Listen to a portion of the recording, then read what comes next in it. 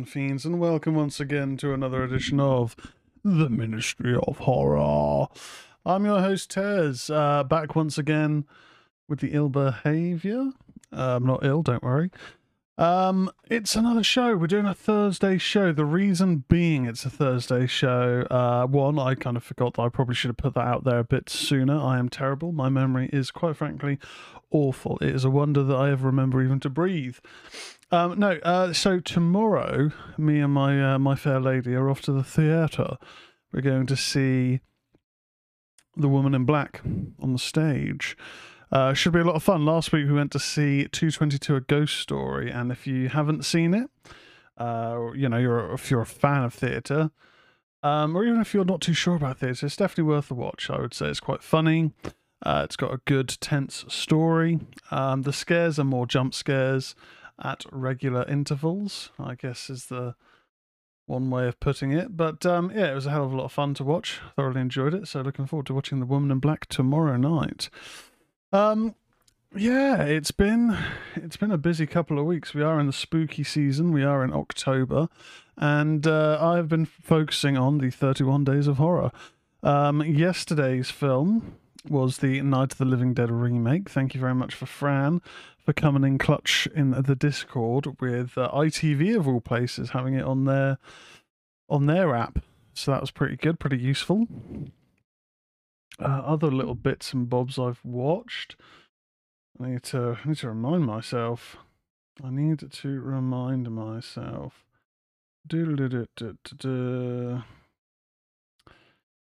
should have prepared this, but hey ho. I've been kind of worse this year at keeping to watching the films on the specific days. So City Slickers was a couple of days ago. I did House of Wax. Thoroughly enjoyed that. I think it's always criminally underrated. It's got quite a bad rap as a really kind of shite 2000s,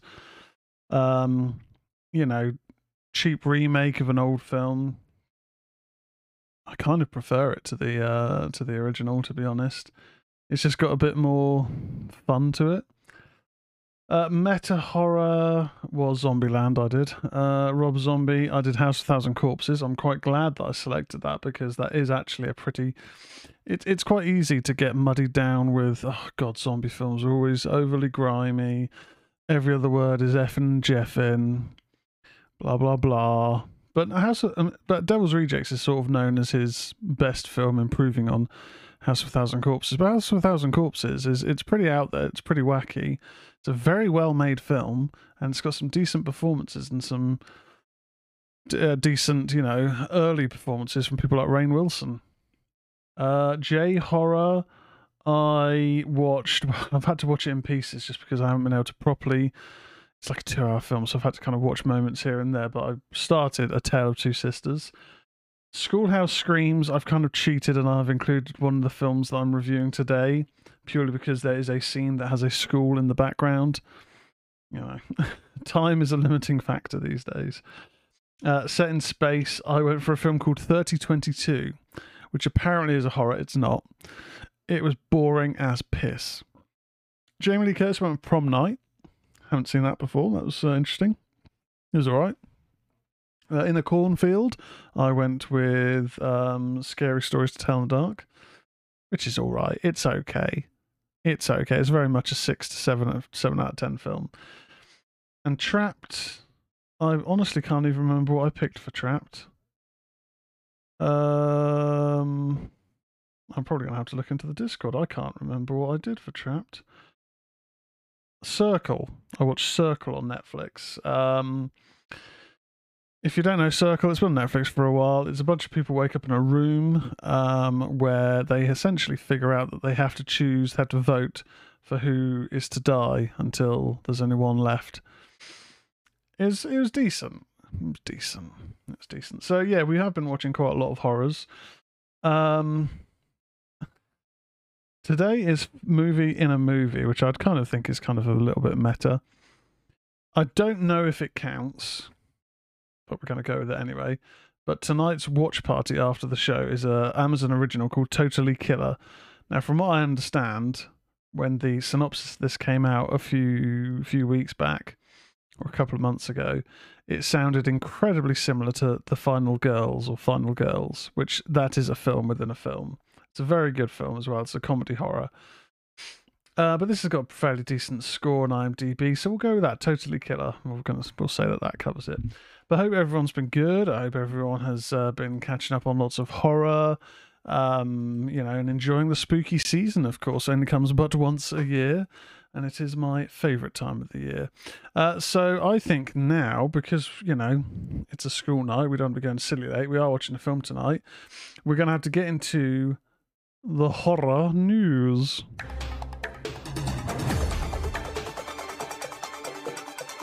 This is the news.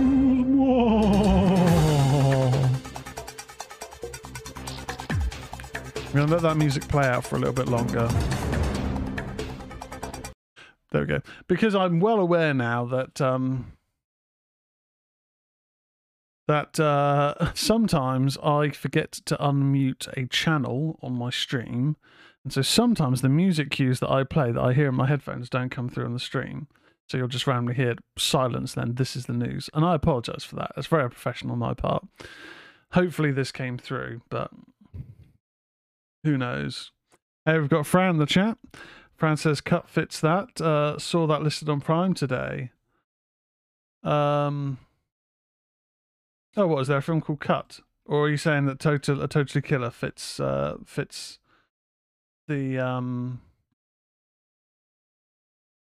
Oh, right, there's a film called Cut. What's this? A group of film students are determined to finish their horror movie that was forced to stop production after the death of their director, Kylie Minogue. What they don't realise is that every attempt to complete the movie has ended with the vicious murder of all involved. Oh, a Kylie Minogue horror from 2001. That does actually fit the mould. We could watch that instead. We could give that a go. I don't know if anyone has seen that, if they're fans. It's a film from 2001, but that does meet the criteria, I think, a bit more, because Totally Killer, the blurb is, when the infamous Sweet 16 killer returns 35 years after his first murder spree to claim another victim, 17-year-old Jamie accidentally travels back in time to 1987, determined to stop the killer before he can start. Doesn't sound like a film within a film, so yeah, Cut is probably a little bit more apropos. But let's jump into the latest in horror of the news. So, first up, these all come from bloodydisgusting.com, as they always do. This is John Squires. These are the 13 new horror movies and shows that are releasing for Friday the 13th. Based on the tales of Edgar Allan Poe, Mike Flanagan's final series for Netflix is The Fall of the House of Usher, and the series begins streaming on Thursday, October 12th. The limited series from Intrepid Pictures is based on multiple works from Poe, and it should make for the perfect spooky binge to kick off your Friday the 13th weekend. In this wicked 8-episode limited series based on the works of Edgar Allan Poe, ruthless siblings Roderick and Madeline Usher have built Fortunato Pharmaceuticals into an empire of wealth, privilege, and power. But past secrets come to light when the heirs to the Usher dynasty start dying at the hands of a mysterious woman from their youth. The ensemble cast will include Carla Gugino, Mary McDonnell, Carl Lumbly, and Mark Hamill. Bruce Greenwood, who's also in Gerald's Game, another Mike Flanagan adaptation, is playing Roderick Usher. So I'm intrigued by the full House of Usher. I'm quite a Mike Flanagan fan. I think he generally makes good stuff. It's not so much to the extent where he's someone like a John Carpenter. I mean, obviously it's a different sort of time scale, but in terms of where I'd want to repeat watch his stuff, I enjoyed Gerald's Game. I enjoyed The Haunting of Hill House. I thought Haunting of Bly Manor was decent. And I am slowly working my way through The Midnight Club. I'm not turned off of it, but it's just not sunk its teeth into me. I'll watch an episode here and there, and I think it's fine. It's an interesting sort of story, but it just hasn't gripped me to go, I need to see what happens next. Edgar Allan Poe is someone I've just never really read that much of his stuff. A lot of it's poetry or that sort of, format. It's not for me, really, to be honest. But obviously, I know that it's one of the godfathers of horror literature. So yeah, one to look out for. That's coming this week, October. Oh, today. It's out today. There you go. How extreme is too extreme for the haunted house experience? Hulu explores the question in their original documentary, Monster Inside, America's Most Extreme Haunted House. The Huluween original documentary premieres today. It tells the story of Russ McKamey, creator of the world's most extreme haunted house known as McKamey Manor. Hulu previews what would it be like to be trapped in a real-life horror movie. Monster Inside, America's Most Extreme Haunted House, follows the story of Russ McKamey, the Navy veteran who lures horror enthusiasts into his web. They find themselves pulled into the no-holds-barred world of McKamey Manor. Apologies if you can hear my dogs barking. A haunt that doesn't end until Russ says so. Originally starting McKay Manor to satiate his love of Halloween, as the haunt grew in popularity both on the ground and on social media, so did the severity of Russ's scare tactics, realizing that he was attracting more and more followers as he did so. By cultivating an online persona and a cult-like following, Russ was allowed to display his basest instincts and rewarded with online fame and notoriety. Driven by his personal fixations, he turned his backyard haunt into a bona fide torture chamber, videotaping contestants, particularly vulnerable young women, as he sees how far he can push them both inside and outside of the haunt. I remember hearing about this house in the last year or so. I'm sure that it was one of those kind of clickbaity headlines about a haunted house exhibit type, escape room sort of thing, but one you have to sign a waiver for because you're going to be pushed to your limit. So hopefully we get that. I mean, Hulu is kind of, I suppose, Disney Plus over here. Interesting to see if we get that, because that seems pretty cool. Pretty cool. Next up, Amber Heard from All the Boys Love Mandy Lane returns to the horror genre in director Connor Allen's In the Fire, and Saban Films bring it to theatres and VOD this Friday. The plot synopsis is a doctor from New York travels to a remote plantation in the 1890s to care for a disturbed boy who seems to have inexplicable abilities. She begins treating the child, but in doing so ignites a war of science versus religion, with a local priest who believes the boy is possessed by the devil and is the reason for all the village's woes. Amber Heard teases the film is a meditation on the almost supernatural power of love told through a strong-willed and independent woman at the turn of the 20th century. I feel honoured to be part of this labour of love and to be the lead in Connor Allen's vision. I feel lucky to be surrounded by such an amazing cast. They're as dedicated and magical as the characters they play. Lorenzo McGovern-Zaney, Sophie Amber, Luca Calvani, and Yari Gudliuki also star. Okay. To be honest, Amber Heard is someone I've heard of more through the news media than I have actually films. I'm pretty sure I have seen Aquaman and I know she's in that. I've not seen All the Boys Love Mandy Lane, though. There you go. So Shudder is bringing a Creepshow back for season 4 on Friday, October 13th, with a 6-episode binge premiere on Shudder and AMC Plus, and new episodes airing weekly on AMC Linear. Based on George A. Romero's iconic 1982 movie, Shudder's television series version of Creepshow is executive produced by showrunner Greg Nicotero. Creepshow is still the most fun you'll ever have being scared. A comic book comes to life in a series of vignettes, exploring terrors ranging from murder, creatures, monsters, and delusions to the supernatural and unexplainable. You never know what will be on the next page. Shudder's Creepshow television series originally launched in 2019. Across 3 seasons now, Shudder's series is always bursting with practical monsters and love for horror movies past, and we expect season 4 will continue that tradition. So I have seen all of the Creepshow TV episodes to date. It's like any sort of anthology, mixed bag. Some of it's decent, some of it's kind of shitty. It is a fun show, because some of the stories are quite interesting, quite fun, quite gruesome. What I would say though is it's unlike the film, and again it could be because of the age that I'm watching it. I saw the film when I was kind of young, watching these now as an adult, but none of the segments have kind of had a lasting appeal. And by that, I just kind of mean that, you know, there's not really been a particular story that I could pinpoint and say that's, you know, there's an episode in series 1 or series 2 or series 3 where one of the stories is this. It's really good. That's not to say that there aren't some good episodes, but just nothing kind of stands out. Nothing has that kind of staying power. Yeah. So next up, set on Halloween 1963, Norman Partridge's novel Dark Harvest is finally headed to the screen this week after a long delay and a couple of years of complete radio silence. David Slade, who did Hard Candy, 30 Days of Night and Hannibal, directed the long-awaited adaptation, which brings Sawtooth Jack to digital outlets beginning October 13th. Dark Harvest also releases in theatres for one night only at the Alamo Drafthouse yesterday. In a cursed town, the annual harvest becomes a brutal battle for survival. On Halloween 1963, Sawtooth Jack, a terrifying legend, rises from the cornfields, threatening the town's children. Groups of boys unite to defeat the murderous scarecrow before midnight.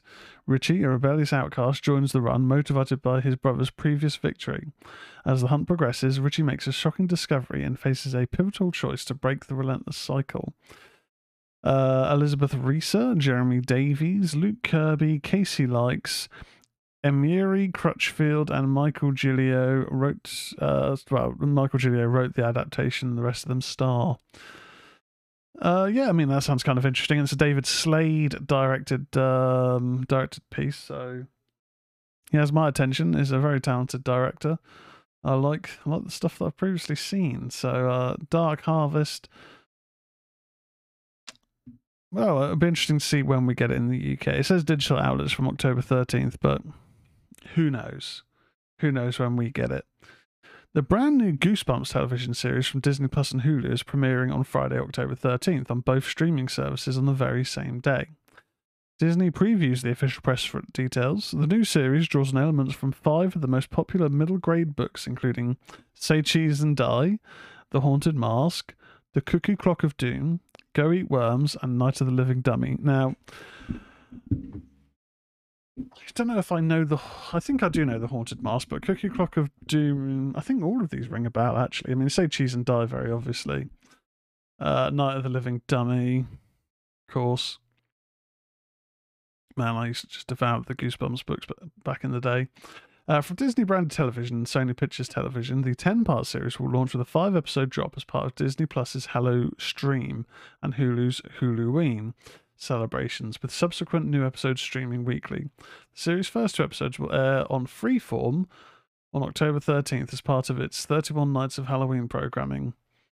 Plunging viewers into a world of mystery and suspense, the new Goosebumps series follows a group of 5 high schoolers as they embark on a shadowy and twisted journey to investigate the tragic passing 3 decades earlier of a teen named Harold Biddle, who also unearthed dark secrets from their parents' past. Goosebumps stars Justin Long, Rachel Harris, alongside newcomers Zach Morris. Come on. Saved by the Bell, come on. Isa Briones, Miles McKenna, Anna Yi Pyong, and Will Price. I mean, I think the main thing we need to know is, does it have the theme from the original TV series? Because that was a bop. That was part of the appeal of watching that show, was the opening theme. Yeah, I don't know. Maybe there's that nostalgia there still. I don't even know if I don't think I've seen the films. I may have seen part of the first film, but it's one of those things where it's like, this isn't for me. Fran in the chat, Goosebumps looks quite promising. Believe it's coming to Disney Plus in the UK. Well, I will have to see if I can check that out when it drops. Certainly will. When the film's debuting, next up as part of this year's massive AMC Fear Fest lineup, is The Puppet Man, a Shudder original that begins streaming on Shudder on Friday, October 13th. The Puppet Man, which just won the Popcorn Frights Jury Award for Best Feature, will be available on both Shudder and AMC+. You can watch the official trailer below. Written and directed by Brandon Christensen, the upcoming horror film stars Michael Paré, Karen Richman, and Alison Gosk. The Puppet Man is a convicted killer on death row. He has always maintained his innocence, saying it was an evil force controlling his body as he slaughtered his victims. Now, Mikkel, the killer's daughter, begins to suspect that there may be some truth to her father's claim when those around her begin to die in brutal ways. All hope rests on her shoulders to break the Puppet Man's curse. I mean, it's a Shudder original. So who knows? Who knows which way this is going to fall? I certainly don't. Next up, from Raul Cerezo and Fernando Gonzalez Gomez, the directors of the Dark Star Pictures' bloody disgusting collaboration, The Passenger, is The Elderly. Following a successful festival circuit, The Elderly releases in theatres October 13th. The film will follow on Blu-ray and VOD October 31st. Following the sudden suicide of his wife, Manuel begins acting violently strange. Soon, a series of paranormal events has all of the local elderly behaving oddly. They all seem to know something the young do not, paired with the lust for blood. Zorio Aguero stars alongside Gustavo Salmeron, Paulo Gallego, Irene Anula, Juan Acida, and Angela Gamonao. Hopefully I didn't butcher those names quite too bad. Last year's horror comedy series, Shining Vale, never heard of it, is headed back to Stars for season 2, which is set to premiere on Friday, October 13th at midnight on the Stars app, All Stars streaming and on-demand platforms, and on Lionsgate Plus streaming in the UK. I don't have Lionsgate Plus. Although I will know that there was a show on Lionsgate Plus, or whatever it used to be called. I'm sure it had a different name before in the UK, or it might have actually been the Stars. Don't know. There was another app that I had like a free trial for, and that had the Mr. Mercedes TV series, which, if people don't know, is an adaptation with a pretty good cast of the book and the Bill Hodges series, ultimately by Stephen King. That is now on Disney Plus. So I wonder, I don't know what the connection is, I don't know which studios, blah, blah, blah. But one to keep an eye out for if you're a Stephen King fan and you have Disney Plus. So Shining Vale stars Courtney Cox. Sorry, I was fighting that yawn for a while. Greg Kinnear and Mira Sorvino. Season 1 of Shining Vale introduced Pat and Terry Phelps, a dysfunctional family that tried to run from their problems by moving their kids into a Victorian mansion in the small town, Connecticut. The only problem? It may be haunted. Once settled in, Pat encountered Rosemary, a demon who possessed her body and turned her life upside down. When the family steps in to save Pat, they commit her to a psychiatric hospital, where she sees an old photo of a nurse who looks just like her demon Rosemary. Season 2 kicks off 4 months later when Pat's insurance runs out and she is released from the psychiatric hospital early. Pat returns home, determined to pick up the pieces of her broken family, but she quickly finds out her children don't need her. Terry doesn't remember her, and to make matters worse, Pat's new neighbour Ruth looks exactly like Rosemary. Meanwhile, the house starts to reveal the shocking secrets of its dark past. Every mother feels like they live in an insane asylum, but Pat may be right. I mean, I've not seen season 1. It sounds interesting. I guess it's it's got a decent cast. Courtney Cox, Greg Kinnear, Mira Sorvino. Who knows? Fans of anthology style. God, we've got quite a few here. Fans of anthology style horror, get ready for Heebie-Jeebie-TV, a hyperactive anthology about a multi-dimensional cable box that makes its way exclusively to Screambox on October 13th. From Scream Team releasing, the film has drawn comparisons to Pee-wee's Playhouse and Goosebumps, as well as films such as VHS and the WNUF Halloween Special. In Heebie-Jeebie TV, an multi-dimensional cable box installs itself into a neighborhood and slowly the world. Two siblings discover a mysterious package on their porch and are taken on a wild channel-surfing journey through a world of television mayhem. Welcomed by their new friend, the Purple Guy, this brother and sister find themselves standing up to the box's algorithm to protect their minds. DIY to its core, Heebie-Jeebie TV is a spooky sci-fi story that takes you through the horrors and laughs of cable television. This film is a cacophony of comical commercials, perverse puppets, and monstrous music with a naughty dose of 90s nostalgia. Watch the trailer below. I mean, when they mention DIY to its core, that kind of gives you an idea that the budget may be not there, which isn't necessarily a bad thing, you know. You get some great low budget entries, and it sounds pretty interesting. It does have a bit of a throwback feel to the kind of, I guess, accessible horror. You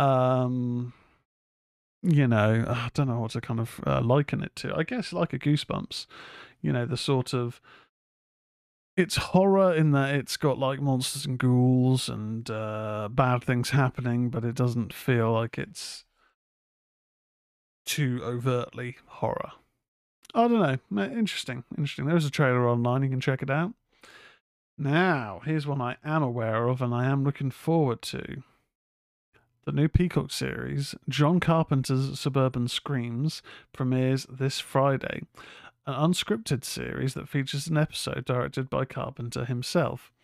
Peacock previews, the series explores the dark secrets and unspeakable evil that sometimes lurks beneath the surface of the sun-drenched streets, manicured lawns, and friendly neighbours of suburbia. Each episode focuses on one true tale of terror told by the real people who lived through it. Their first-hand accounts are brought to life through premium cinematic scene work, news clips, home photos, and archival footage, combining the visual language of horror films with the tools and techniques of documentaries, creating a uniquely frightening experience for viewers. Each episode will delve into the monstrous evil that lurks beneath the surface of friendly suburbia through the lens of one frightful tale. In addition to first-hand accounts, the episodes will include cinematic reenactments, personal archives, and historic town press coverage. John Carpenter directs one episode in the 6-episode series, which is titled Phone Stalker, alongside showrunner Jordan Roberts, Michelle Latimer, and Jan Pawlacki. And the show's theme was also composed by Carpenter himself, so there you go. I watched the trailer for this a little while ago. It does look quite good, and I do quite like the format of the recreation-based documentary, or, you know, I don't know how you'd mention it, any kind of different to that really, but kind of similar to the old sci-fi show, sci-fi the health show, called A Haunting, or The Haunting. I've talked about it before, I can never remember its exact title, but yeah, it would discuss particular events, but then it would have interspersed reenactments, so it's like a mini film really. Interesting. In the wake of 13 cameras and 14 cameras, Gravitas Ventures will next be unleashing 15 cameras, and the third piece of the trilogy is coming to VOD on Friday, October 13th. From 30 Bone Cinema and Hood River Entertainment, 15 Cameras is written by PJ McCabe and directed by Danny Madden, starring Will Madden, Angela Wong Carbone, Hilty Bowen, James Babson, Shirley Chen, Hannah McKenney, Skylar Bible, Courtney Dietz, Eric Loops, Donna Allen, Brianne Moncrief, Jim Cummings, and Stephen Ruffin. In the new movie, when Cam and Sky bought their duplex, it seemed like the perfect investment opportunity for the young couple. A starter home, a mortgage offset by renters, and even a guest room for Sky's sister Caroline. But as Sky and Cam slowly uncover hidden cameras and secrets of the duplex's previous owner, obsession consumes their marriage and they both fall into destructive forms of voyeurism. When new tenants move in downstairs, their fixation with observing others has deadly consequences and they are forced to confront the very things that have been consumed by. I've not even heard of 13 cameras, let alone 14 cameras. So the chances of me watching 15 cameras are slim, to put it lightly. Pretty slim. Oh god, how many more films we got? Okay, we may be on to the last two. We can do it. Netflix gets in on the Friday the 13th fun with The Conference, arriving on October 13th. In the slasher comedy, a team-building conference attended by municipal employees spirals into a nightmare when accusations of corruption begin to circulate and plague the work environment. Simultaneously, a mysterious figure begins stalking and murdering the participants, one by one, in this Swedish comedy slasher with warm, humoristic characters. Okay. Nice of Netflix to get a new horror film. Doesn't happen very often these days. Okay. The imagery for it looks quite interesting in terms of the mask that's being worn by what I assume is the killer. It's kind of like a cartoony. I don't know how you describe it. It's just like a cartoony image of a man's face smiling with a little hat on top. Yeah. Not much more I can say on that. And then finally, Lionsgate and BuzzFeed are bringing the creepy viral story Dear David to the big screen with a brand new horror movie this Friday, and it'll also be available on digital at home.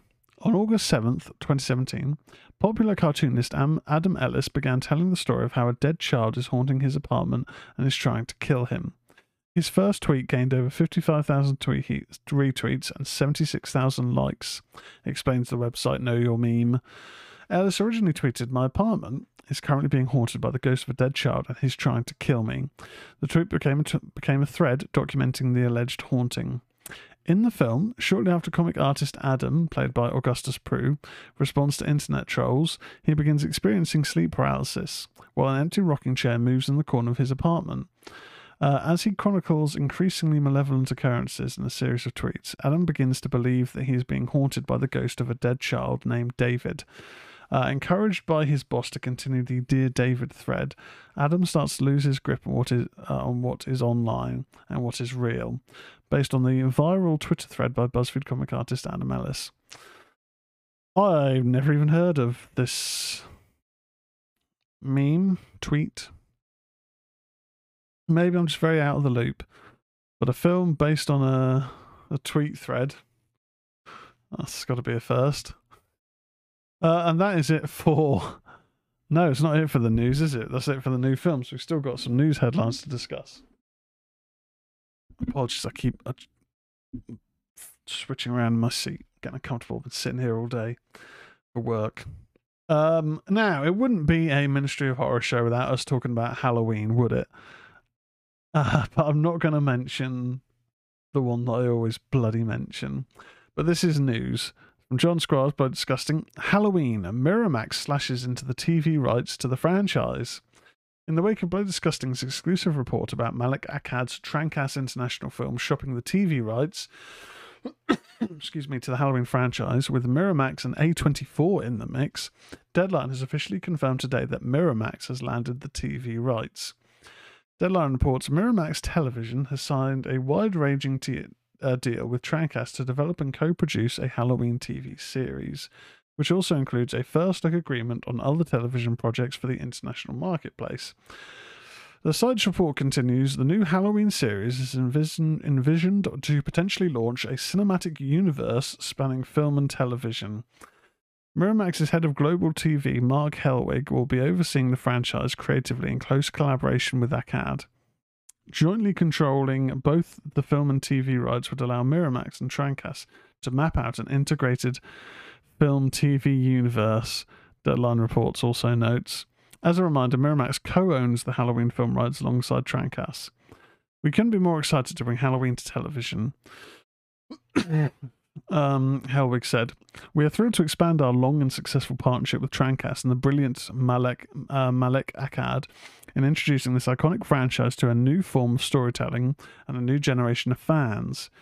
Trankas International Films is extremely enthused to be expanding our long-standing relationship with Miramax, and we look forward to working with Mark Helwig and the entire team in creating this new chapter." So, does this mean a new version of Michael Myers is coming to TV? Or do we anticipate this will be like other prior TV shows of horror film franchises, that it may not even feature Michael Myers? Maybe it will take the format of Halloween 3 and run with that as a series. The difficulty is, I could see that happening and working. I could understand it. But the name of Halloween you associate with Michael Myers, and if you don't associate it with Michael Myers, you associate it with Jamie Lee Curtis. If you don't associate it with Jamie Lee Curtis, you probably associate it with at least Donald Pleasance or Danielle Harris. But Michael Myers is first and foremost the face of the Halloween films. I don't know what they would do with this. I'm not sure. It wouldn't surprise me if they went down following Michael as a kid in the sanatorium, whatever it's pronounced as. I don't want to see that. We kind of got a glimpse of it in Rob Zombie's Halloween, which it had its ups, it had its downs. It was by no means a really good film. It's not terrible. It's not bad. There's some promise there. There's some good kills. It is overtly nasty in its violence. The dialogue's terrible, but the moments with the younger Michael were pretty interesting. That said, do I want it in a TV series? Probably not. So I don't know. I mean, it's going to be a requel, isn't it? Or it's going to be a reboot. Reboot, requel, remake. It's going to be one of those three. Who knows? I do still think if it hadn't been for the last two films, I'd have probably been a bit more hyped for a TV series. But now in my head, I'm like, what could they do? What could they do? Now, if you're a collector, speaking about one, classic horror icon, going on to another one. If you're a collector, did you know that the original screen-worn Freddy Krueger glove from the original Nightmare on Elm Street is now up for auction? It's been located and put up for auction by Prop Store this week. The prop has been screen matched, meaning Prop Store was able to verify that it's the original same metal glove, armor, and razor blade fingers worn by Robert Englund in the original Nightmare on Elm Street. What do they mean by glove armor, you might be wondering? Prop Store notes replica rings have been lightly tacked into the finger interiors to allow the metalwork to be displayed on a replica work glove, as the original leather glove is no longer present. Prop Store describes the one-of-a-kind prop as follows: Freddy Krueger's screen-matched hero metal glove, glove armor and razor blade fingers with an original hand-drawn design schematic from Wes Craven's original A Nightmare on Elm Street and Jack Shoulder's sequel A Nightmare on Elm Street 2 Freddy's Revenge.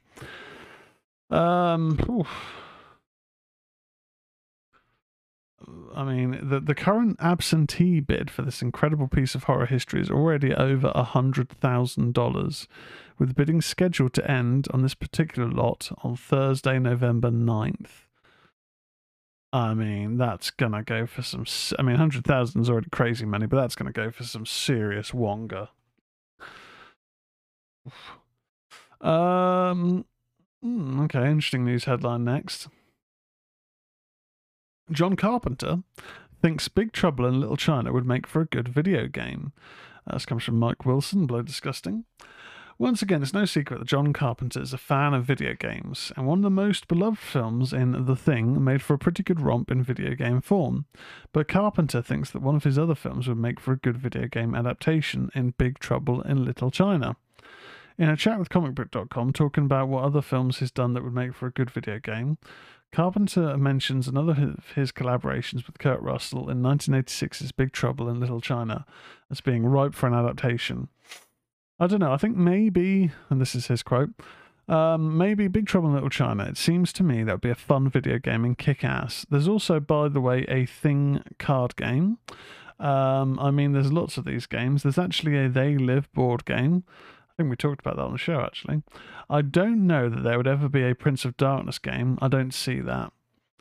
Yeah, Prince of Darkness is cool, but I don't know how you'd adapt that into a game. Despite Carpenter's doubts about a Prince of Darkness adaptation, the film's cosmic horror overtones would no doubt fit in nicely with other Lovecraftian video games.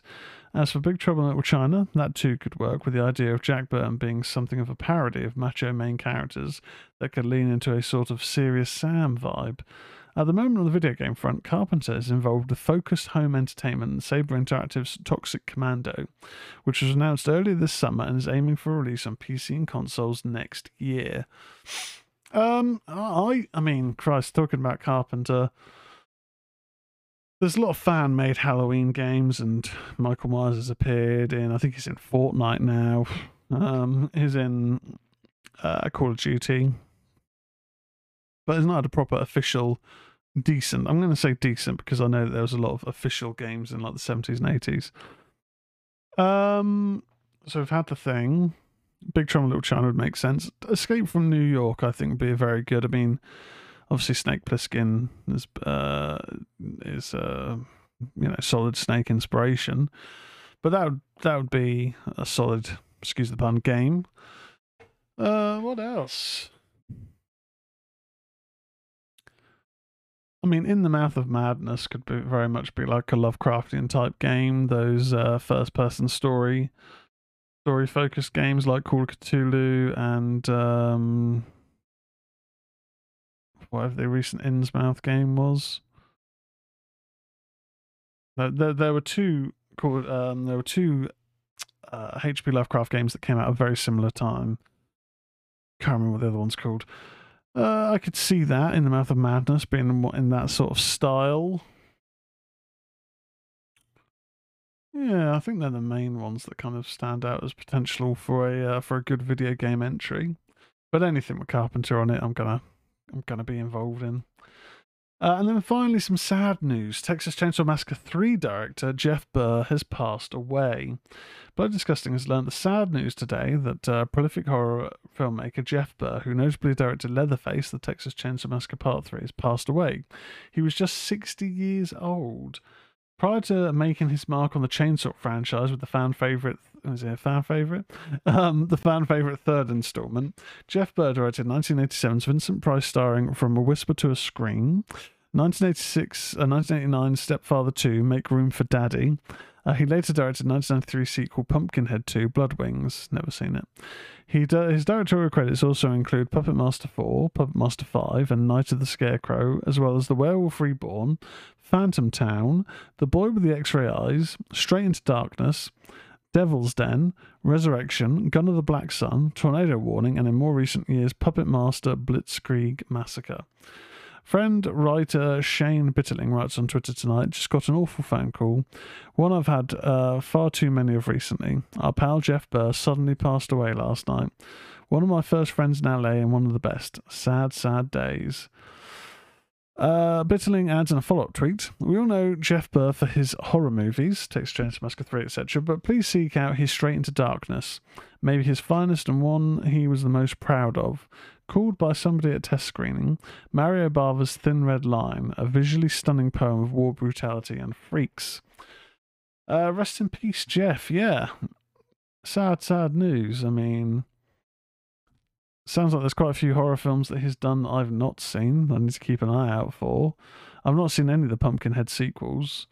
And I don't think I've seen Stepfather 2. I vaguely think I've seen Stepfather. I've seen the one that's got Jonathan Brandis in it. I know that. I don't know which one that is. But yeah, sad news. R.I.P. Jeff Burr. Now, that has been the horror news.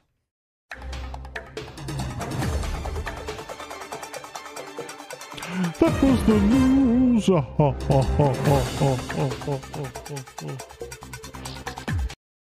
And just as the horror news ends, we're now in for the reviews.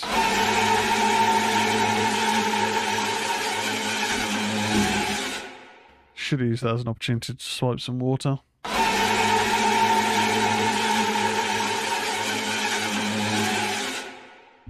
Boosh. So I've watched a ton of films, and some of them have been new. I know, some of them have actually been new. The first one, and I'm going to try and keep these brief because, like I say, we've got 4 films to review. We're also, and I completely forgot to mention it at the top of the show, we are doing the Exorcist discussion tonight. So we are going to be reviewing Exorcist Believer. And as I mentioned a few shows back, when we do Exorcist Believer, we are also going to talk about the Exorcist franchise. So This could be a late one, but I'm going to try not to keep the show silly long, even though we've got a few films to review. Yeah. Okay, first up is one I watched. It's not a new film. It's new this year, but I've only just got around to watching it. And that is Cocaine Bear. Cocaine Bear, as released also as Crazy Bear in some countries, is a 2023 horror comedy film directed by Elizabeth Banks and written by Jimmy Warden. It's loosely inspired by the true story of the Cocaine Bear, an American black bear that ingested nearly 75 pounds or 34 kilograms of lost cocaine. The film stars Kerry Russell, O'Shea Jackson Jr., Christian Convery, Alden Ehrenreich, Brooklyn Prince, Isaiah Whitlock Jr., Margot Martindale, Jesse Tyler Ferguson, and Ray Liotta. It is dedicated to Liotta, who died in May 2022. Yeah, I forgot about that. Cocaine Bear was released in the United States on February 24th, 2023 by Universal Pictures. It made $89 million against a production budget of $30 to $35 million. So, as we usually do, I'll give you the brief sort of start of the blurb, and then we'll kind of just get into my thoughts and what I liked, what I didn't like. 1985, drug smuggler Andrew C. Thornton II drops a shipment of cocaine from his plane. He attempts to parachute out with a drug-filled duffel bag, but knocks himself unconscious on the doorframe, causing him to fall to his death. His body lands in Knoxville, Tennessee, where he is identified by Bob, a local detective. He concludes that the cocaine is likely from St. Louis drug kingpin Sid White, and the remainder is missing. Meanwhile, in the Chattahoochee-Oconee National Forest, an American black bear eats some of the cocaine, becoming highly aggressive and attacking two hikers, Elsa and Olaf, killing the former. So this is very much a comedy horror. It is kind of played for laughs. Now, the bear's kills range from comedic to quite insanely violent. The bear is incredibly CGI, which of course it is. I mean, it would be quite difficult, I imagine, to use practical effects, or maybe they used a mixture, I'm not sure, but it did look very CGI. But that's probably just more of a practicality standpoint. I mean, I guess there's worse CGI out there. It's not distractingly bad or anything, but there are some violent kills in this. I think because the tone a lot of times is quite comedic, because we're being a comedy horror, then there's never really a feeling of any peril, even though there are moments where people are trying to hide or trying to get away from an enormous bear tearing them apart, or it's, they've just seen it tear someone apart that they know. But it doesn't really use the comedy to break the tension. More of it's a comedy film that happens to be having violent attacks in every so often. But even they're kind of played up for laughs, I suppose. It's produced by Phil Lord and Christopher Miller, who are quite a team. They've done tons of things together. I think they're involved in Community TV series. Pretty sure. I know they're the 21 Jump Street films, 21 to 22 Jump Street. Now I'm second guessing myself. Did they do Community? No, they didn't. Where did I get that from? No idea. How I Met Your Mother. They worked on that. There we go. Performance-wise, no one really stands out. I mean, Kerry Russell is front and center, but everyone's kind of almost performing like a parody version of a character. Considering this is meant to be based, I mean, this is loosely based on a true story. It is essentially played up for laughs. And that would be fine if it was funny. I don't really think it was that funny. It didn't massively hold my interest, I'll be honest.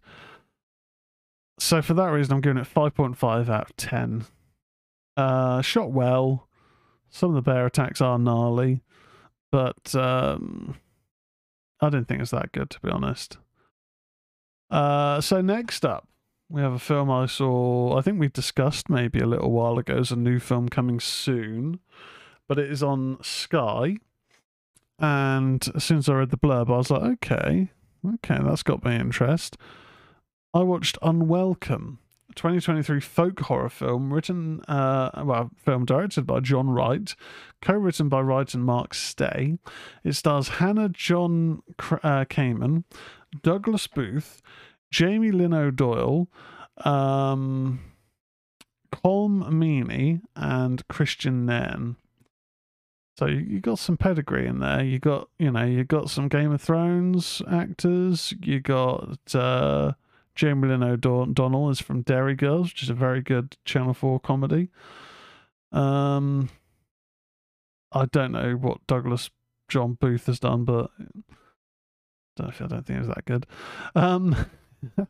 But young couple, Jamie and Maya, live together in London. After learning that Maya is pregnant, Jamie celebrates with her only for them to be attacked by a gang of hoodlums. Maya is left unharmed. In the aftermath of the assault, Jamie and Maya take the opportunity to move to an idyllic new home in rural Ireland, inherited from Jamie's great-aunt Maeve after her death. The house requires some work, prompting them to hire the local Whelan family as builders. They are troubled by a warning from Niam, an old friend of Jamie's aunt, that they should leave an offering of liver at a door of the house's back garden every night for the red caps that live in the forest, but accept it as a harmless superstition. So, the opening of this, I mean, I'll just kind of jump into it. That this film has some really good fights in it. It's not like a fight film, like a Jean-Claude Van Damme film, Stallone film. But in terms of, I guess, accurate portrayals of violence, it's done pretty well. So when Jamie goes to celebrate, the reason they get attacked in the opening of the film is he leaves their flat and goes down these stairs to go across to a corner shop, and there's the three, I guess you call them chavvy lout types, utes. Well, I don't know if they're utes, but they're in their like 20s, but chavs essentially, who are there trying to sort of get in his face, like, "You're all right, mate. You're all right. How's it going? What, you don't want to talk to me? You don't want to be my friend?" That kind of shit. Where it's just like, okay. And Jamie just sort of walks past like, "I'm just going to the shop. I'm just going to the shop." And when he comes out there again, getting all up in his face, and he's picked up a bottle of alcohol-free prosecco, and they're like, "Oh, is that champagne? Is it? Oh, you're a rich guy, are you? Oh, you think you're too good for us? You think too good to talk to us?" And he powers through, gets to the top of the steps, and turns around and goes, "No, you fucking morons! It's a prosecco, alcohol-free actually, because my girlfriend has just found out she's pregnant, so we're going to be celebrating." Fuck you. He's had a Billy Big Bollocks moment. This leads to the gang to breaking into the flat, beating the shit out of Jamie, attacking Maya. I think she does get some kicks on the floor. I mean, she's just found out she's pregnant.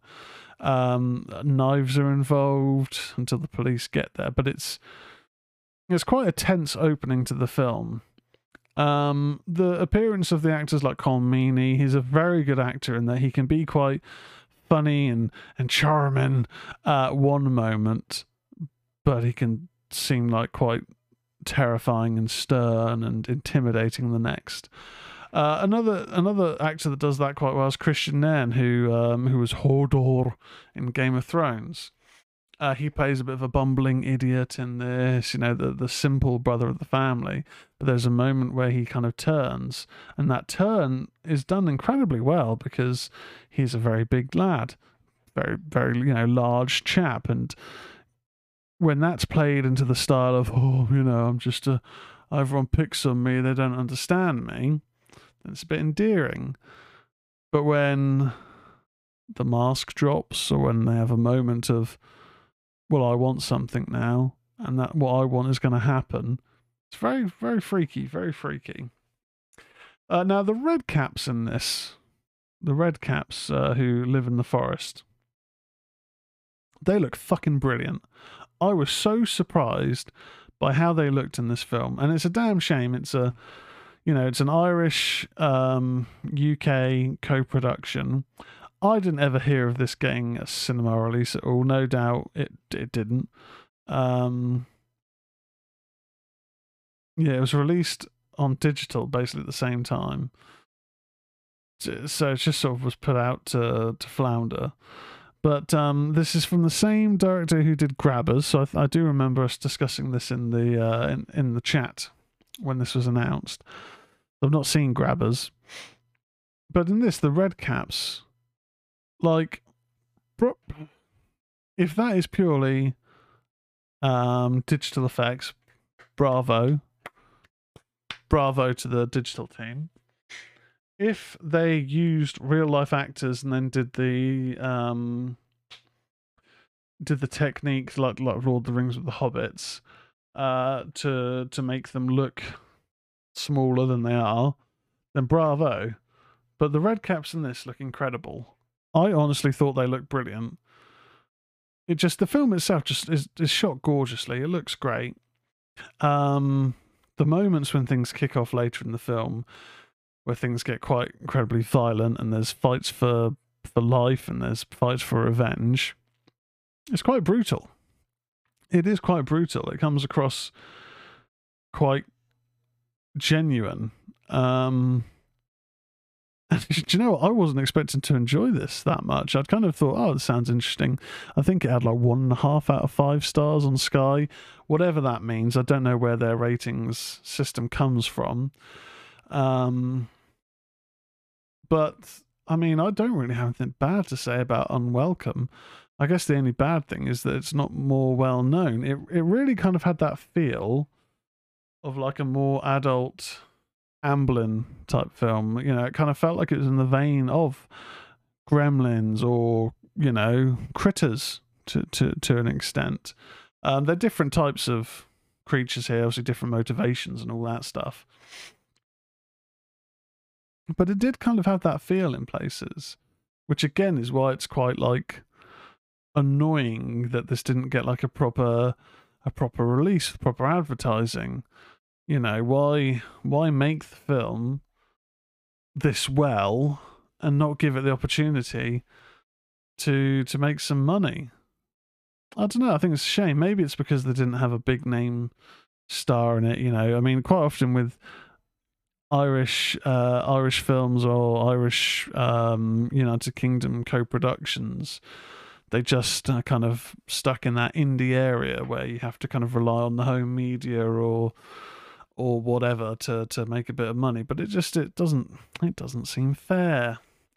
Performance wise, yeah, I'd say everyone's pretty good. Douglas Booth is playing he reminds me quite a lot of one of the characters in 222 A Ghost Story, where it's just because I don't know if it's just because of how they sound, but they just instinctively sound like a bit of a toff who's trying to slum it, but it's just a bit of a toff. Don't know. No one's bad in this film. There's nothing really bad about it. I'm gonna give it an 8 out of 10 for Unwelcome. I'd thoroughly recommend checking it out. It's currently on Sky Cinema, so if you do have Sky Cinema, you can watch it for free. Otherwise, keep an eye out on streaming platforms. If you want to rent it, give it a go. I think it's really good. Really well worth the watch. Next up in the review bonanza, Saw X. Saw X is a 2023 American horror film and the 10th installment in the Saw film series. Serves as both a direct sequel to Saw and a prequel to Saw 2, directed by and edited by Kevin Grutter and written by Paul Goldfinger and Josh Stolberg. The film stars Tobin Bell and Shawnee Smith reprising their roles from the previous films, with Synnøve Macody Lund, Stephen Brand, Renata Vega, and Michael Beach. Set between the events of the first two films, John Kramer travels to Mexico in hopes an experimental procedure may cure him. Later discovering a scam within the operation, as retribution, he kidnaps those responsible and subjects them to his trademark death traps. Originally intended to be the 9th installment of the series, the plot of the film was postponed in favour of the spin-off titled Spiral, from a story pitched by Chris Rock. A 10th installment was reported to be in development with Twisted Pictures in April 2021. Yeah, we don't need to go into all that. It's made for a budget of 13 million. It's already grossed 58.2 million, which is pretty good. Pretty good. So what did I think of the film? Well, that's quite interesting that, I mean, they got the look of the film back It has that orangey sepia sort of filled, look, and I guess that's inherited with cinematic representations of like Mexico.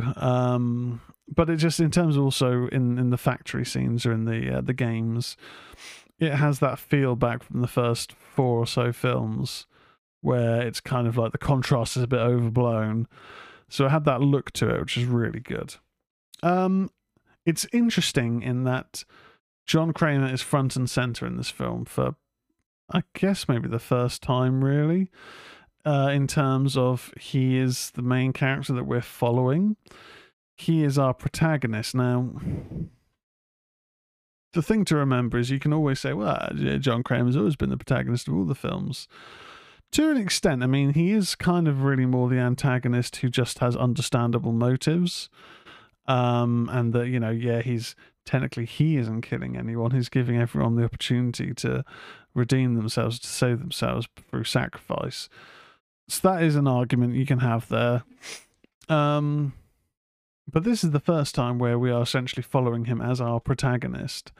And I quite like that, to be honest, actually. Normally when film or TV tries to go the route of, here's this despicable character, obviously not so much John Kramer, but here's this despicable character or this antagonist, but we're now going to make you care about them, and we're going to make them, relatable. We've always known John's story is that, he developed brain cancer, he had his near-death experience, he decided that if people are bad people and get to live scot-free, then they should have to prove that they want to live because he doesn't have the opportunity. So it's a very interesting premise and setup, all makes sense, great.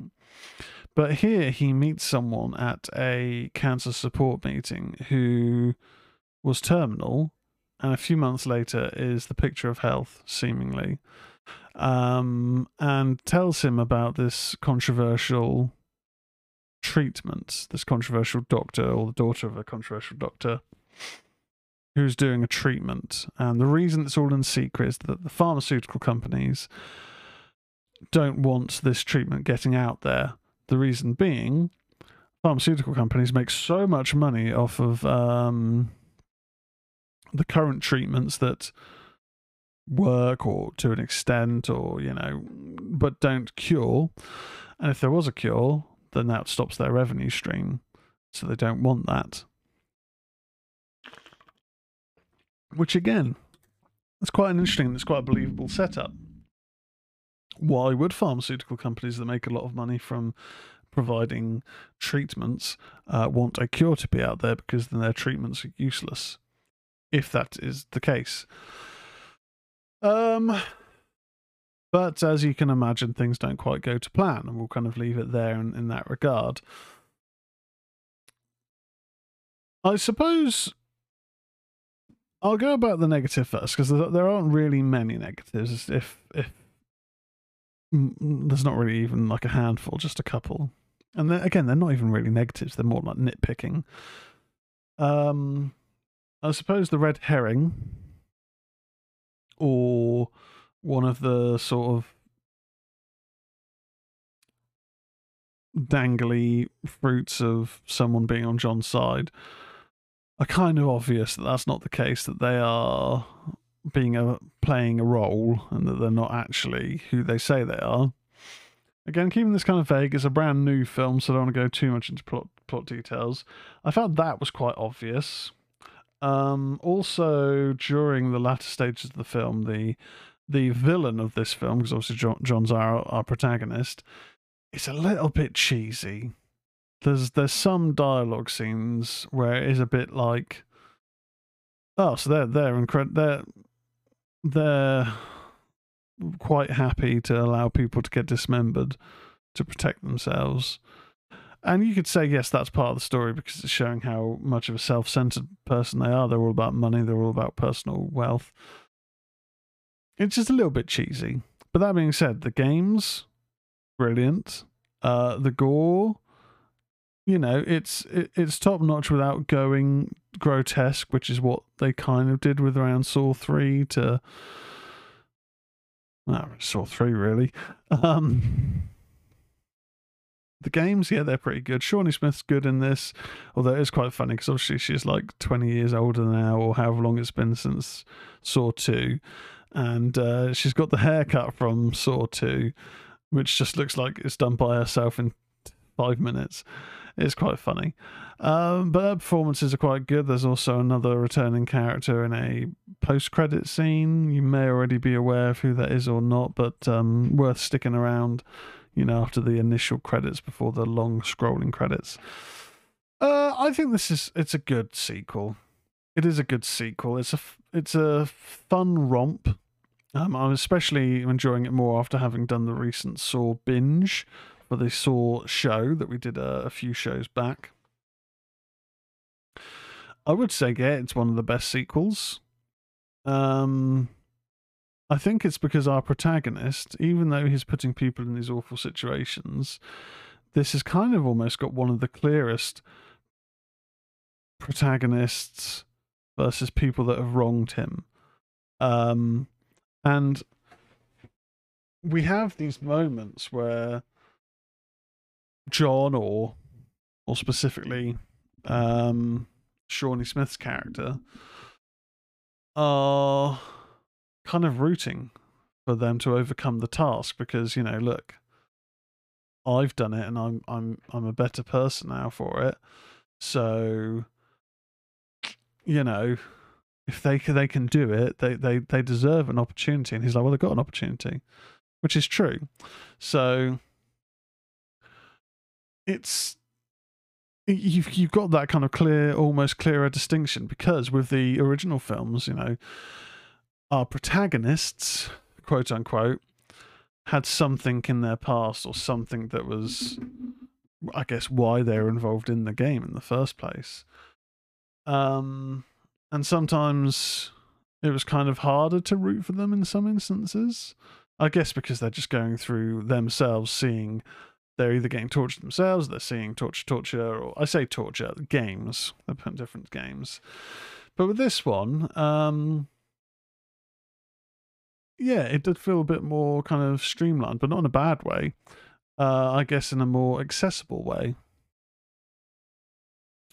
So I enjoyed it. I mean, I think it put Victoria off watching any more horrors with me for a little while, because bless her, she does like a horror, but they can scare her a little bit, especially if you're watching it late at night and then going back to bed. They'll play on her mind for a little while, so she won't sleep well. And where we'd watched Insidious, The Red Door, Saw X, The Nun 2, a few films at the cinema, surround sound, whatever, she needed a break from horror. And I did explain to her, we are entering October now, where I will be watching a horror film every day. I'm quite happy to watch them by myself, but yeah, she was like, fine, I need a break from horror films. And I was like, that's fine by me, honestly. It's cool. But I enjoyed this. I think we both gave it the same kind of post-cinema score of 7.5 out of 10. It's good. It's a decent sequel. It's got some great set pieces. Tobin Bell's brilliant in this. And Shawnee Smith's pretty good as well. 7.5 out of 10. And now we get on to our last review, and which will then eventually lead us into our featured presentation. The Exorcist Believer. The Exorcist Believer is a 2023 American supernatural horror film, directed by David Gordon Green, who co-wrote the screenplay with Peter Sattler from a story by Scott Teems, Danny McBride, and Green. The 6th installment in the Exorcist franchise, it serves as a sequel to The Exorcist from 1973. The film stars Leslie Odom Jr., Lydia Jewett, Olivia O'Neill in her film debut, Jennifer Nettles, Norbert Leo Butz, and Anne Dowd, along with Ellen Bernstein and Linda Blair reprising their roles from the original film. I probably should have read ahead of that, because that's a little bit of a spoiler. Apologies. Yeah, that's me just reading Wikipedia verbatim there. The plot follows a photographer who must confront the nadir of evil when his daughter and her best friend are possessed. Jason Blum serves as the producer of the film through his Blumhouse production banner, along with David and James G. Robinson through their Morgan Creek Entertainment banner. So, in Haiti, photographer Victor Fielding and his pregnant wife, Serene, blessed by a voodoo practitioner, are on their honeymoon until a massive earthquake ensues. Serene is gravely injured, and paramedics tell Victor he must choose to save either his wife or his unborn child, Angela. 13 years later, Victor has lost his faith in God since Serene's death, while raising Angela on his own. One day after school, Angela ventures into the woods with her Baptist best friend, Catherine. See, they went to school, and that was one of my school set horrors. There's a school in one scene. With her best friend, Angela, into the woods with her Baptist best friend... Angela with her Baptist best friend, Catherine, to perform a ritual in an attempt to contact Angela's mother.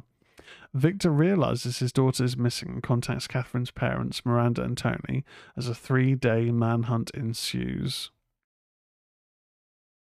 So, I made no bones about it that my feelings of a new Exorcist trilogy from David Gordon Green, after the last trilogy he did ended, were skeptical at best and uninterested, really, in how it could work, because we'll talk about the Exorcist series and kind of how it's progressed or regressed at times, more often than not. That's kind of then led us to this point. But we should start with... We'll start with the good, and then we'll do the bad. And then we'll talk about my score. So the good. Leslie Odom Jr. is a great lead in this as the father who is trying to protect his daughter, doesn't have any religious faith after what occurred and what caused the death of his, what led to the death of his wife, and is trying to make sense of what is going on with his daughter. And Dowd is fine in this. The girls' performance when they're under the root of possession is very good. It is actually very good. The trailers, I initially thought, it's a typical, got a possessed voice, doubled up voice sort of thing, and the contact lenses that make the eyes kind of yellow or green, whatever, typical, blah, blah, blah. But no, their performance is really good, actually. The other good is... we very, very partially briefly get a shot, I believe, of Pazuzu. So one of my favourite things in the original Exorcist film is the little subliminal images that would flash up. They originally only happened, I think, twice in the original release, and then in the director's cut, the version you've never seen, there's about 5 or 6 of them. But the best one is when Father Karras is having a dream about his mother coming out of the subway station, and then we get the flash of Pazuzu. Very good, or Captain Howdy, whatever you want to call him. We do, I believe, get a very, very brief image of him here. He isn't the demon in this film. We do also see that demon, but again, very briefly. So, what I'm trying to get at is one of the other good things here that we haven't really seen, to my knowledge, in any other Exorcist things outside of the original, is quick glimpses of, in this instance, hell, or something akin to that. It's very hard to say because it only happens for split seconds, I think maybe twice in the entire film, but those are done very, very well. So goods, we've got Leslie Odom Jr., the girls possessed, seeing or a couple of demonic entities. That's the kind of shit that I like, because it's like, oh shit, what was that? That looked cool, but I only caught a brief glimpse of it, so what can I remember of that? That gets me intrigued, okay? Like that. The first hour of this film is pretty good. Okay. And I am being complimentary, because initially I remember when the test screening reaction came out, how bad it was, and I was like, oh, fucking hell, God. Oh, God, this can only be awful. The first trailer dropped, and I remember thinking, it generally looks crap. There's a couple of little moments that look like they could be okay, but on the whole, 95% of it looks crap. The second trailer dropped. I again thought this looks shit. Like, it doesn't look good. But again, there was a couple of little moments. I don't know if it was because of how they were using the classic Tubular Bells music or what, but there was a couple of moments, just very brief moments in that second trailer that I thought, I can't pinpoint them right now, but, you know, a couple of little moments that I thought, okay, interesting. So, when it comes to the bad, the film is a bit messy, to say the least. The pacing after that first hour is a little bit all over the place. We get through some crazy moments it almost seems to be like they had a time limit cap. Like, this feels like maybe if it had been given an extra 20 minutes, you could have smoothed some of those things out, maybe? I'm not sure. I mean, there's things in the story that are what they are, and that would maybe need to be looked at again. But if we're looking at the pacing, it does get a bit rushed and muddled and messy in the second 50 minutes or so. Chris McNeil is back in this. Ellen Bernstein. She is good. I mean, she's a great actress, you know. She's good. Some of the lines of dialogue that she's given are quite cringy. There's a kind of a famous memeable one going on now where the priest, she's quite open that I didn't actually witness the exorcism, and that was something I thought, okay, good, because the way it was looking is that she was coming in as an exorcist savant. You know, she was coming in as an expert on exorcism, and I remember thinking, but she wasn't actually there for the exorcism. She wasn't. Sorry, my dogs are going crazy. She wasn't actually there for the exorcism itself. But she addresses that with kind of a cheesy line. She says it's something along the lines of the priest wouldn't actually let me witness the exorcism. Something about the patriarchy. I don't know. It fell a bit flat. But essentially, what has happened with her character, and this isn't really spoilers. You can see all this stuff online. When she is introduced and within the first hour, and she doesn't have a major. She's got a role in this film, but she's not starring like Leslie Odom Jr. You know, don't expect her to be filling up your screen time. But when she comes in, essentially, she wrote a book about what happened with Regan back in the 70s. And Regan hated that and just really couldn't forgive her mum for that and went into hiding, or just sort of left and didn't ever tell her mum where she'd gone. So Regan is missing in this film. And the mum's just like, I'll kind of forgive myself for that. I want my daughter back and all that stuff. But her character arc felt a bit rushed in terms of what occurs with her involvement in the story. The exorcism itself, which isn't a spoiler because it's the Exorcist, it's going to have an exorcism in it. We'll get into why that caused issues in some of the sequels later on.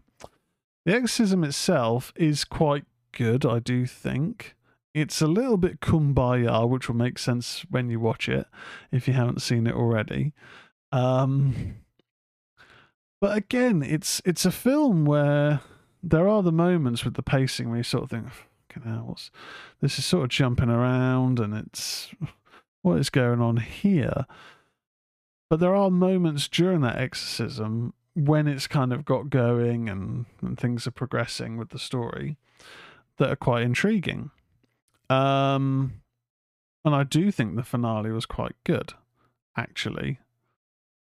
I think there were some moments where I was just like, oh shit, okay, that's pretty cool. Oh shit, we're actually getting to see that. So I do think that credit where credit's due. again, it's all vague because I don't want to give away spoilers, but there are a couple of moments where it's just like, okay, that's kind of interesting. I don't hate what they've done there. What I will say is this film does feel like a self-contained film, and I think that's fine. It's connected to the first film, it's ignoring the sequels, that's fine as well. It is taking a story element from the TV series, which I will just view as a homage because normally TV shows get ignored, and it's not that TV show isn't considered canon anymore in this universe because it's a direct sequel ignoring those, but it takes a story element of Chris McNeil writing a novel about it, causing a rift with her and her daughter.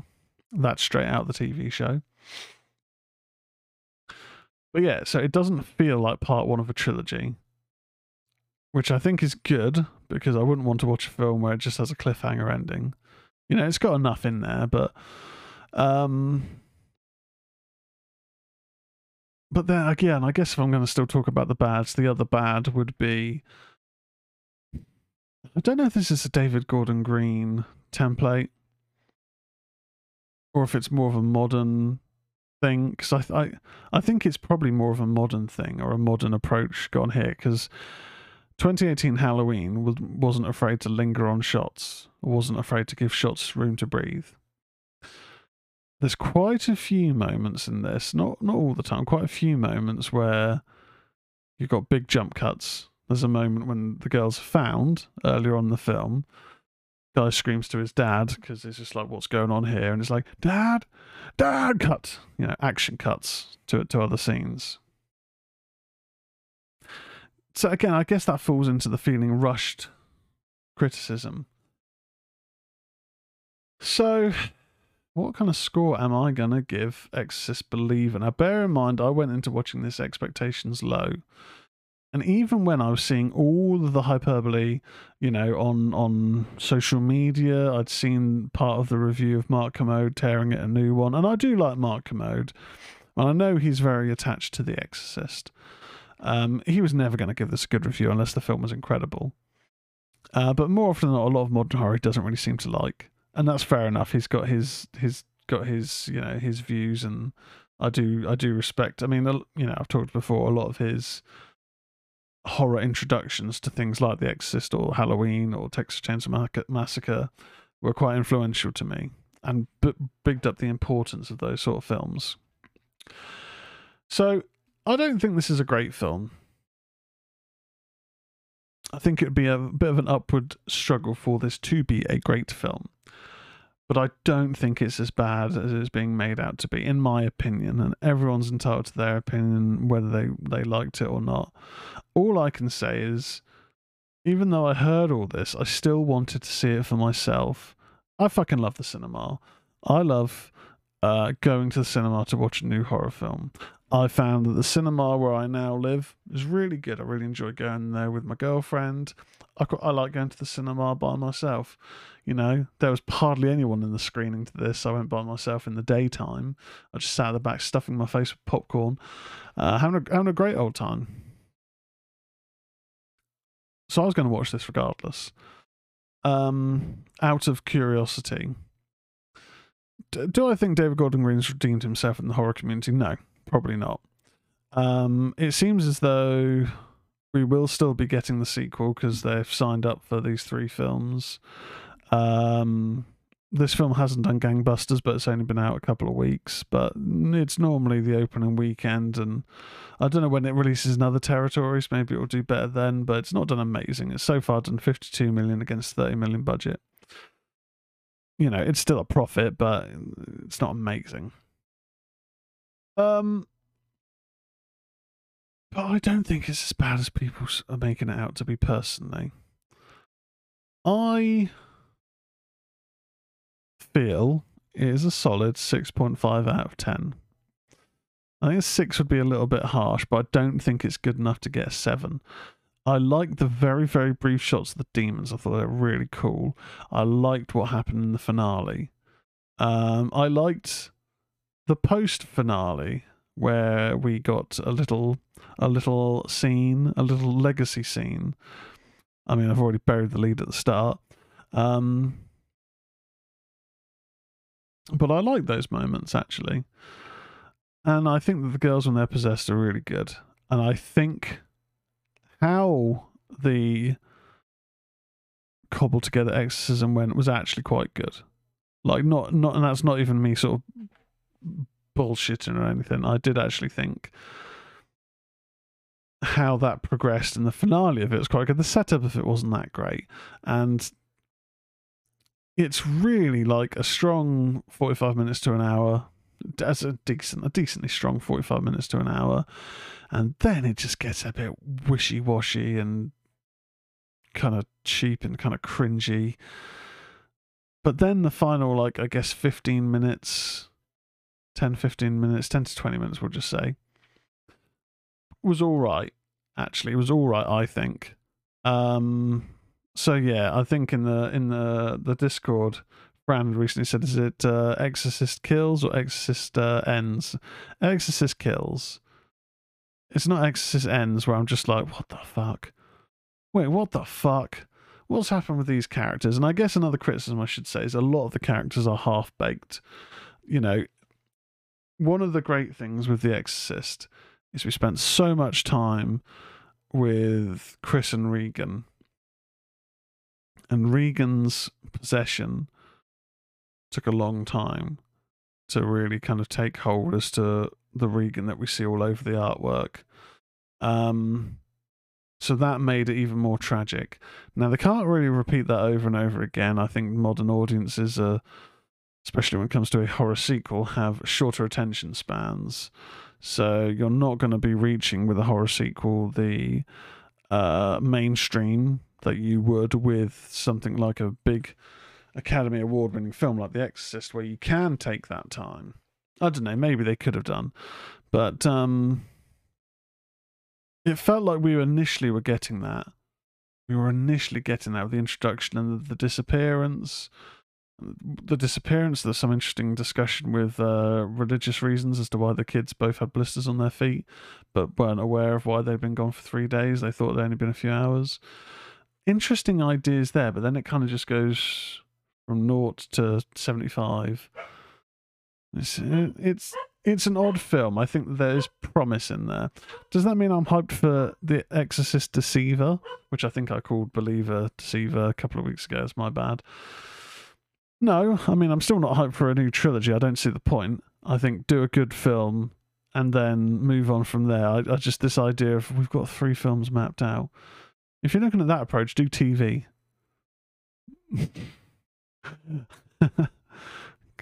Just do TV. But yeah, I generally enjoyed this. 6.5 out of 10. Right, there we go. Let's quickly move on now, not to the news, to our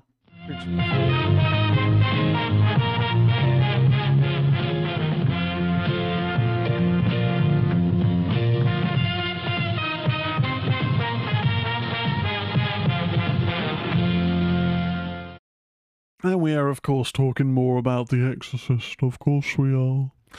We're talking about The Exorcist. We're talking about the film series and the TV series. I'm not gonna miss that out.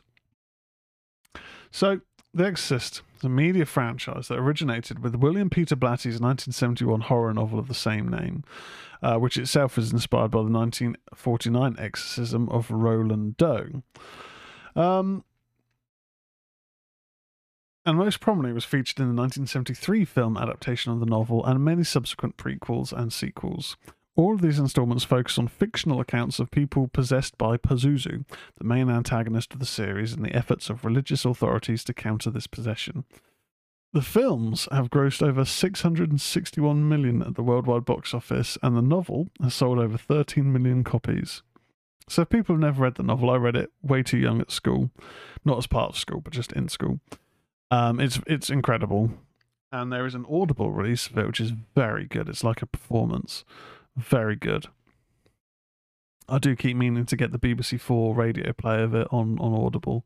I think I have actually stacked up quite a few credits that I just haven't used for the last few months.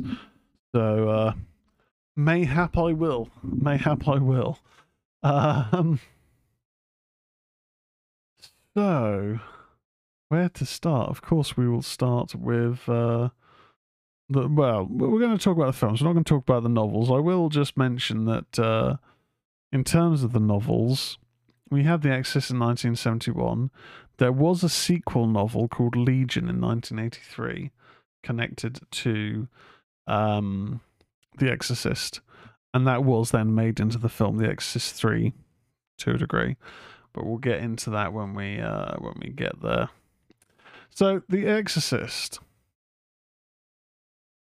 1973 American supernatural horror film, directed by William Friedkin, from a screenplay by William Peter Blatty, based on his 1971 novel of the same name. I'm hearing some weird sounds from downstairs. I'm scared. The film follows the demonic possession of a young girl and her mother's attempt to rescue her through an exorcism by two Catholic priests. Blatty, who also produced, and Friedkin, his choice as director, had difficulty casting the film.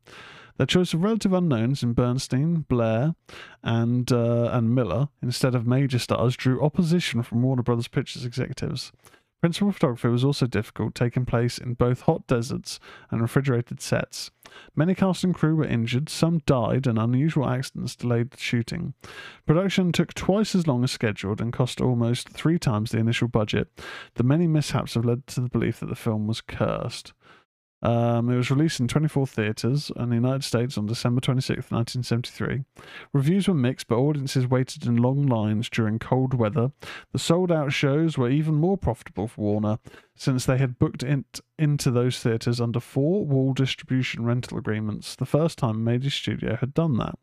Some viewers suffered adverse physical reactions, fainting, or vomiting to shocking scenes, such as a realistic cerebral angiography. Many children were allowed to see it, leading to charges that the MPAA ratings board had accompanied Warner by giving the film an R rating instead of the X rating to ensure the troubled production and its commercial success. Several cities attempted to ban it outright or prevent children from attending. At the end of its original theatrical run, the film grossed $193 million and has a lifetime gross of $441 million with subsequent re-releases. The cultural conversation around the film helped it become the first horror film to be nominated for the Academy Award for Best Picture, as well as 9 others. Blatty won Best Adapted Screenplay, while the sound engineers took Best Sound. It had several sequels and was the highest-grossing R-rated horror film, unadjusted for inflation, until It. The Exorcist had a significant influence on pop culture, and several publications regard it as one of the greatest horror films ever made. Around the camera chat, Pazuzu now just makes me think of Danhausen. Gotta love that Danhausen. So for me, The Exorcist is a film where my opinion has changed greatly over time. When it came out on VHS, when did it get its UK release on VHS? Because it had been banned. It had been banned for a long, long time.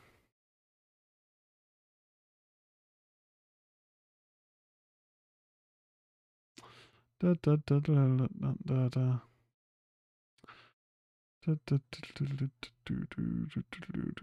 there's a lot to read here. We're not going to go through all that. No way, sorry, Jim. Home media. All right, okay. Well, I think it was around like 98, 99 that we got it in the UK. There's a lot on this Wikipedia page. When it came out, I remember me and my dad going down to MNW's, One Stop, whatever it was called at the time, to rent it on VHS for me. My dad had seen it in the cinema, and he said, I watched it in the cinema, I walked home by myself in the dark, and it was fine. I was like, oh, you're hard. You're cool. We rented it out, and I watched it. And I think I was probably a bit young to appreciate, one, a 2-hour-plus film, and 2, this kind of level of horror. So I was watching it going, oh, God, it's taking ages. Oh, this is slow. Nothing's happening, blah, blah, blah. not really even noticing any of the flashes up of Pazuzu, seeing the effects. I'm thinking the effects were shit. Generally thinking it's quite laughable, and what was the big fuss about? I didn't watch it again for many years. And it was only when I then got into my mid-20s, I suppose, that I caught it again, maybe on TV or something. And it just had me a bit more transfixed this time. I'd read the book, and one of those things of reading it at a young age and probably not really processing a lot of it properly, just sort of like, focusing in on, oh God, look, it's got some naughty words in it. But then, after catching on TV, reading the book again, I was like, it's a really strong story, actually. Like, there's a lot of it that I just flew over my head as a kid. Like, the belief that Regan possessed had killed Chris McNeil's friend, and, she's then fearing for, one, what she can do, and also that, could she somehow be connected or convicted, and then the daughter's lost her life going to prison and all this stuff, along with the fact that something is clearly wrong with her daughter and none of the doctors seem to know what it is. All of that had a bit more kind of prominence, and the mental health aspect as well, that going to these doctors and they're just like, we can't really find anything wrong with her, and clearly something is wrong with her. And there's this thing, those nuances that as a kid you don't really sort of appreciate or don't take much notice of. And that stood out a bit more to me. Noticing more of the Pazuzu face flashes, I always just thought, it's so simple, of just a white painted face with darkened eyes, fake sort of gnashy, like yellow teeth, and all the sort of the makeup there, and it's quite basic. And then like the red eyes or the various sort of coloured eyes, but it's incredibly haunting on those brief moments when it appears. And this is something that's then kind of just stuck with me and become almost one of my favourites. I recently picked up. I had to stop myself from pre-ordering the £70 version because I thought it's just a bit too much. But this beautiful 4K copy of The Exorcist, which features both the original theatrical cut and the extended director's cut. I watched a little bit of it the other night, and it does look really good. Sometimes with 4K releases, you can just be like, yeah, is it 4K or DVD? It just looks all the same. Does look lovely. So aspects of Blatty's novel were inspired by the 1949 exorcism performed by Jesuit priest William S. Bowden. It sold poorly until Blatty captivated the Dick Cavett Show's audience with a discussion of whether the devil existed. Soon afterwards, the novel topped the New York Times bestseller list. Despite Blatty's previous screenwriting experience on Blake Edwards films, studios had been uninterested in adapting The Exorcist before publication. Lou Grade made a modest offer for the rights that Blatty said later he would have accepted due to his difficult financial circumstances, but for his requirement that he produce. Shirley MacLaine, a friend of Blatty's, had been interested but wanted someone other than Blatty to produce. A later agreement to co-produce with Paul Monash, producer of Butch Cassidy and the Sundance Kid, collapsed over script differences and Blatty's discovery that Monash was trying to wrest control of the film. Blatty's screenplay follows the plot of his novel closely, but narrows the story's focus. Subplots like the desecration of the churches and the subsequent relationship that develops between Karras and Kinderman, Karras's efforts to convince the church bureaucracy to approve the exorcism, and the ongoing medical investigations of Regan's condition are less prominent in the film, as are supporting characters, including Chris's household staff, Dennings, and Regan's father. The overall time frame is condensed. Some scenes, particularly those with sexual content, were toned down for the movie since an actress of approximately Regan's age was expected to be cast. The scene where Regan masturbates with the crucifix was, in the book, more prolonged and explicit, with Regan seriously injuring herself yet attaining orgasm. The film also excludes the possessed Regan's constant diarrhea, giving her room a strong foul odour. Yeah. Blatty also made the screenplay unambiguous about Regan's condition. In his novel, every symptom and behaviour she exhibits that might indicate possession is counterbalanced with a reference to an actual case where the same phenomena were found to have natural scientific causes. Aside from Karras' initial professional scepticism, that perspective is absent from the film. So the other thing as well was that that always shocked me about this film was I always assumed, because Max von Sydow played Lancaster Merrin, the lead exorcist, that when I realised how old Max von Sydow was, you know, he only died at the age of 90 3 years ago. But I always assumed that he was geriatric when this was made in 73. But that's just makeup. That's just really good makeup. I always, for the longest time, just thought, well, he must have died in the 70s or 80s. Like, no, wasn't. I think he was in his 50s at the time of the film being made. No, 40s, 50s, yeah. Madness. Well, there's quite a lot of other bits and bobs to kind of go on about in this scene. I guess one of the famous moments that I always heard was apparently terrifying, but I never thought it looked that good, was the spider walk scene. It was deleted from, I think it was deleted from being too terrifying. No.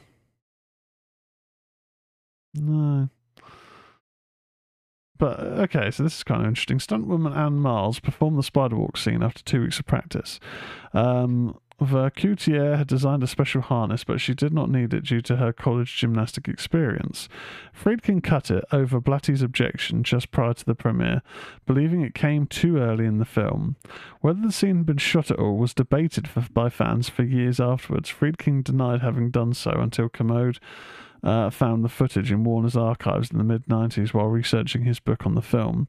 It was restored in the director's cut, albeit with a muddy, grainy look that one critic said made the film seem superfluous, using an added shot showing Regan with blood flowing from her mouth. Miles was not credited. Websites devoted to the film in the early 21st century gave credit to Sylvia Hager after the 2000 re-release. The confusion may have arisen from Vercoutier's website, where he credited her and described the harness he had designed. He said the scene was cut because the harness could not be erased in post-production. According to Miles, Hager, her light double, could not do the scene even with the harness, which Coutier had hoped to market afterwards. Since Miles was able to do the spider walk without it, she believes he left her out of his account for commercial reasons. The misidentification, Miles said in 2018, cost her jobs afterwards, and some producers believe she was falsely taking credit for Hager's work. Since then, with the intercession of the SAG, she has been properly credited. We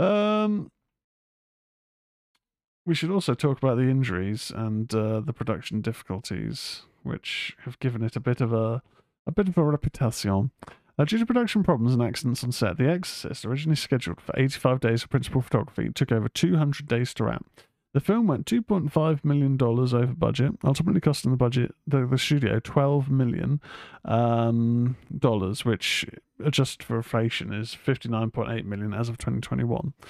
Early on, the shooting was delayed 6 weeks after a bird flew into a circuit breaker on the house sets, starting a fire that destroyed all of them, except for Regan's room. Later, another set was severely damaged by the sprinkler system. The 10-foot statue of Pazuzu was shipped to Hong Kong instead of Iraq, causing a 2-week delay. Injuries to cast and crew also affected production. Bernstein and Blair have lasting consequences from back injuries. Bernstein's occurred during the scene where the possessed Regan throws Chris backwards. The take used in the film left her unable to film for 2 weeks and on crutches for the rest of the shoot, with a fractured coccyx. It has caused her chronic problems due to inadequate early treatment. Blair fractured her lower spine after being too loosely strapped to the rocking bed, a take also used in the finished film. She developed scoliosis with long-term health effects, as well as a lifelong aversion to cold from all of her time in the refrigerated bedroom set, wearing only a nightgown and long underwear. A carpenter cut his thumb off, and a lighting technician lost a toe in different accidents. Other people connected with the film, or their family members, died. McGowan, a week after completing his scenes as Dennings. Belarius also died, like her character, before the film was finished. Deaths among the crew, or those close to them, included the night watchman, the operator of the refrigeration system for Regan's room, and an assistant cameraman's newborn. Jesus. Blair's grandfather died during the first week of production, and von Sydow had to return to Sweden after his first day shooting when his brother died, further delaying shooting. One of Miller's sons nearly died when a motorcycle struck him. Several years after the film's release, Paul Bateson, the technician in the angiography scene, was convicted of murdering journalist Addison Verrill. In 2015, Hatra, the World Heritage Site where the prologue was shot, was damaged by ISIL militants. Friedkin believed there must have been some supernatural interference. I'm not a convert to the occult, he told the horror film magazine Castle of Frankenstein, but after all I've seen in this film, I definitely believe in demonic possession. We were plagued by strange and sinister things from the beginning. Vacutia said he felt I was playing around with something I shouldn't be playing around with. To mollify the crew, Friedkin asked Father Birmingham, the film's technical advisor, to perform an exorcism on the set. Birmingham instead blessed the cast and crew, believing that an actual exorcism would only make the cast more anxious. Ooh. So a lot... Oh, this is also interesting about the Pazuzu. The alleged subliminal imagery. Wilson Brian Key devoted a chapter to the film in his book Media Sexploitation, alleging repeated use of subliminal and semi-subliminal imagery and sound effects. In addition to the Pazuzu face, he claimed that the safety padding on the bedpost was shaped to cast phallic shadows on the wall, and that a skull face is superimposed into one of Father Merrin's breath clouds. A 1991 Video Watchdog article examined the claim with stills of several uses of subliminal flashing. I saw subliminal cuts in a number of films before I ever put them in The Exorcist, Friedkin told the authors, and I thought it was a very effective storytelling device. The subliminal editing in The Exorcist was done for dramatic effect, to create, achieve, and sustain a kind of dreamlike state. In a 1999 interview, Blatty said, "There are no subliminal images. If you can see it, it's not subliminal." That's right. That's right. Let's move on. So that was a huge success, of course. And what happens when a horror film is generally successful? That's right, it gets a sequel. Now, this sequel came about before the sequel book, I believe, Legion. But 1977 saw the release of Exorcist II, The Heretic. A supernatural film directed by John Borman and written by William Goldhart. The second installment in the series and sequel to The Exorcist. It stars Linda Blair, Richard Burton, Louise Fletcher, Max von Sydow, Kitty Wynn, Paul Henride, and James Earl Jones.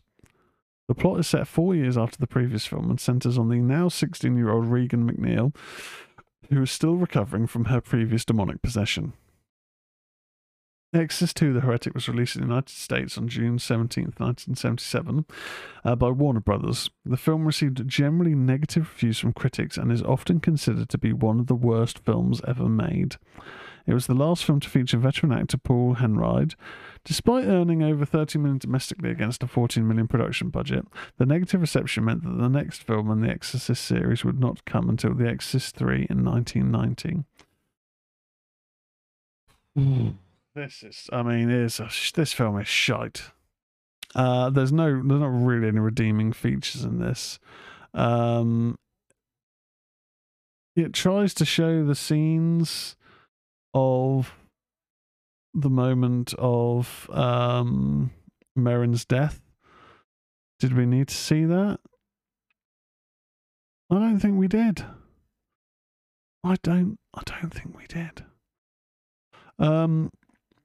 God, it's a messy film. So I'll read a little bit of it if people haven't ever seen The Exorcist 2. But Philip Lamont, a priest struggling with his faith, attempts to exorcise a possessed girl in Latin America who claims to heal the sick. However, the exorcism goes wrong and a lit candle sets fire to the girl's dress, killing her. Afterward, Lamont is assigned by the Cardinal to investigate the death of Father Lancaster Merrin, who had been killed 4 years earlier in the course of exorcising the Azarian demon Pazuzu from Regan McNeil. The Cardinal informs Lamont that Merrin is facing posthumous heresy charges because of his controversial writings, as church authorities are trying to modernize and do not want to acknowledge that Satan exists. Regan, although now seemingly normal and staying with her guardian Sharon Spencer in New York City, continues to be monitored at a psychiatric institute by Dr. Jean Tuskin. Regan claims that she remembers nothing about her ordeal in Washington, D.C., but Tuskin believes that her memories are repressed.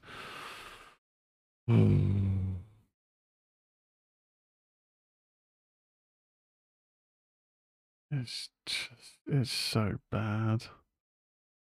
There's like a succubus in the film. There's a really uncomfortable moment where the possessed succubus version of Regan is trying to seduce the priest, and she's literally 16 at the time of this, I'm pretty sure. It's just, and the priest is like in his 50s. It's really awkward. It's really awkward. It's not cricket at all.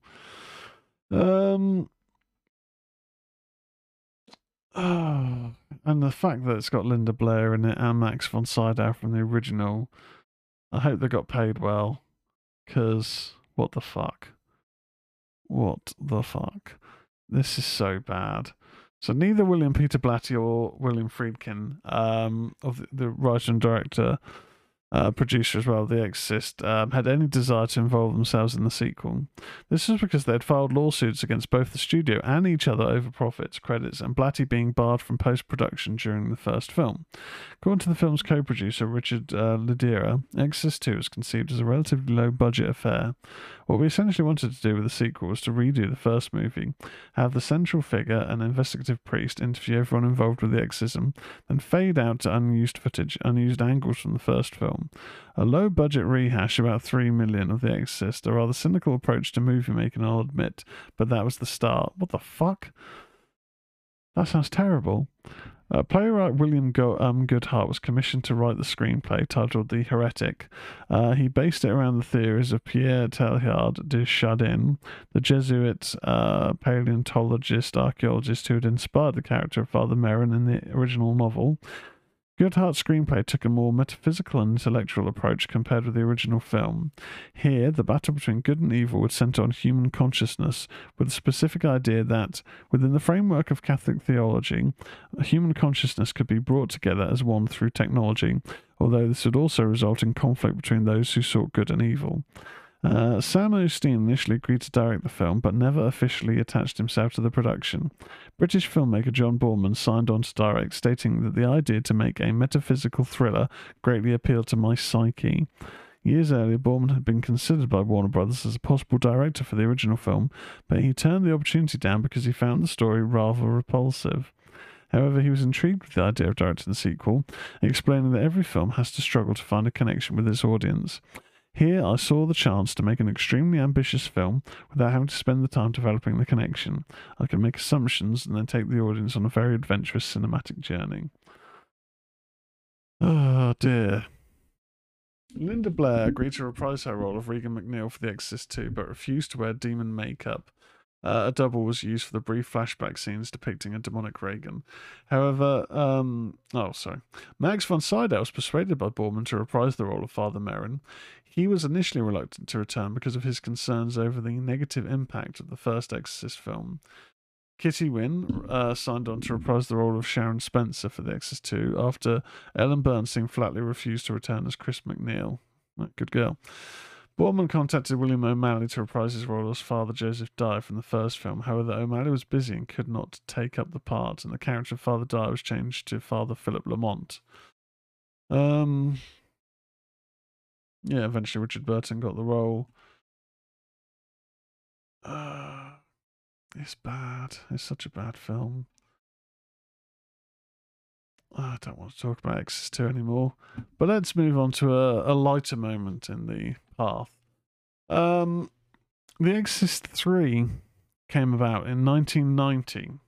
American psychological horror film written for the screen and directed by William Peter Blatty, based on his 1983 novel Legion. It is the third installment in the Exorcist film series. The film stars George C. Scott, Ed Flanders, Jason Miller, Scott Wilson, Nicole Williamson, and Brad Dourif. It's set 15 years after the events of The Exorcist, and it ignores the events of The Exorcist 2.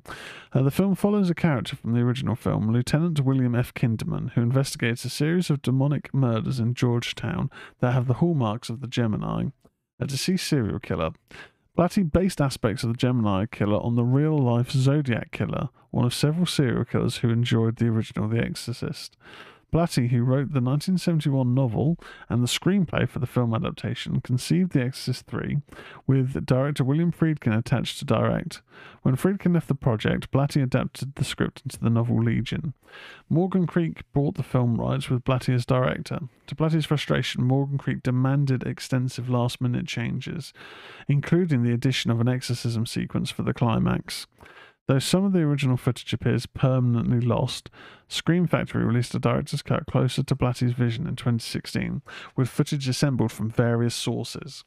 The Exorcist 3 was released in the United States on August 17, 1990. It received mixed reviews from critics and grossed $44 million against a production budget of $11 million. So in 1990, 15 years after Regan MacNeil's exorcism in 1975, Father Dyer and Lieutenant William F. Kinderman reminisce about Father Damien Karras. The following night, an incident at a church occurs, indicating the presence of an evil supernatural entity, which causes a crucifix to open its eyes. The next scene then follows with the perspective of a man walking on the street, speaking of a dream of falling down a long flight of steps, suggesting that someone is committing murders linked to Karras' death. So I kind of dug out The Exorcist 3 initially because I had seen a particular moment from the film in a number of scariest moments in horror, because it's got one of the biggest jump scares, or it's become kind of an infamous jump scares in horror, and it is a great scene. And we talked earlier on about scenes being allowed to breathe. There's a scene in this which is kind of almost allowed to breathe too much. But that's not a criticism, because when the moment comes, you've been lulled into such a false sense of security that it will make you jump, especially the first time you see it. I picked up a copy of it because a lot of people were saying it's great, it's better than the original, which whenever I hear that, I roll my eyes. Okay, so I think I initially had to buy a copy from like a German import, because for whatever reason at that time they just weren't, I think it was out of print for PAL, UK releases and PAL, so I had to get a German one which had the original English language on it, and I thought it was decent. The connection to, sorry, there's a little fly in the room. The connection to the original film, I wasn't expecting Jason Miller to be in this film. I was very surprised by that. I also wasn't expecting him to be back playing Father Karras, on account of Father Karras dying at the end of the first film. So the story, I remember just finding quite interesting how it had occurred.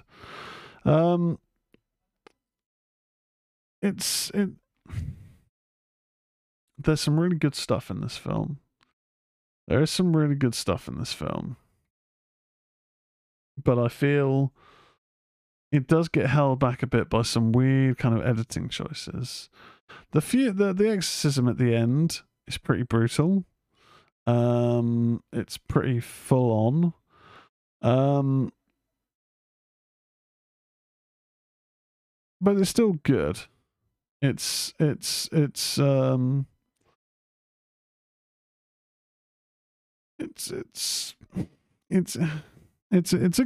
good exorcism, but it's very clearly bolted on. It's very clearly chucked in to appease the studio, and I do get it. It's an Exorcist film, But I guess that's missing the point that there has to be an exorcism. I guess you said same Halloween. Why does it have to have why does it have to have Michael Myers in it to be a Halloween film? Surely it could just be a horror that's set on Halloween.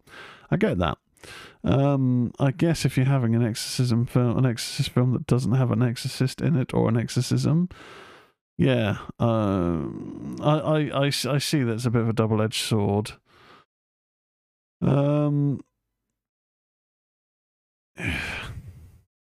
There's a particular moment in this where one of the possessed grannies has taken these surgical scissors. They're enormous. They're like cleavers. And goes out to kill someone. I can't remember the exact scene, the exact moment. But it goes to try and cut someone's head off, and the edit has just got this kind of almost Benny Hill sort of sped up motion of pulling someone's head out of the way of the blades. And I just always remember just being a bit like, oh, that was a bit...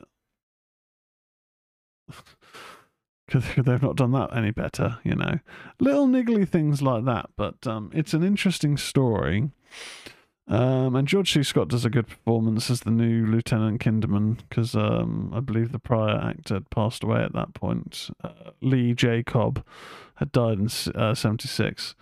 So William Peter Blatty wrote the Exorcist screenplay initially, and he came up with the title Legion, featuring Lieutenant Kinderman, a prominent character in the original Exorcist novel, though he played a minor role in the film as the protagonist. Blatty conceived Legion as a feature film with William Friedkin, director of The Exorcist, attached to direct. Despite the critical and commercial failure of the previous sequel, Warner Bros. Was keen to proceed with Blatty and Friedkin's plans for another Exorcist film. Blatty said that everybody wanted Exorcist 3. I hadn't written the script, but I had the story in my head, and Billy Friedkin loved it. Friedkin, however, soon left the project due to conflicting opinions between him and Blatty on the film. The project went into development hell, and Blatty wrote Legion as a novel instead, published in 1983. It was a bestseller. Blatty then decided to turn the book back into a screenplay. He had a meeting with Steve Jaffe, who had been the publicist for both his original Exorcist novel and the original film. He told Jaffe of the problem he had with getting Legion produced because none of the studios would allow him to direct the film. Jaffe agreed to try and package it for Blatty and secured a deal with the film company that would finally make the film. Jaffe served as associate producer for The Exorcist 3. Film companies Morgan Creek and Carolco both wanted to make the film. Blatty decided upon Morgan Creek after Carolco suggested the idea of a grown-up Regan McNeil giving birth to possessed twins. Fucking hell. Blatty offered directorial responsibilities to John Carpenter. Carpenter was initially interested, but eventually backed out over creative differences. In the book, John Carpenter, The Prince of Darkness, Carpenter explained his reasons for not directing the film. I met with Blatty over the course of a week, perhaps a week and a half. He had directorial approval, so he was testing and probing me to find out who I was and how smart I was, and whether or not I should direct the film. I was ambivalent about the script, primarily because it didn't have an exorcism. Our time together was a lot of fun. We talked about everything. I kept suggesting a third-act exorcism and pushing the both of us to come up with some new, exciting and grotesque devil gags. Blatty was resistant. He wanted to direct it and wanted to stay very close to his novel. I respected Blatty, figured out that he really wanted badly to direct the picture, and felt that I couldn't get what I needed, so I withdrew from The Exorcist 3. As per the stipulation for his deal with Morgan Creek, Blatty was to direct the movie himself, and it was to be filmed on location in Georgetown.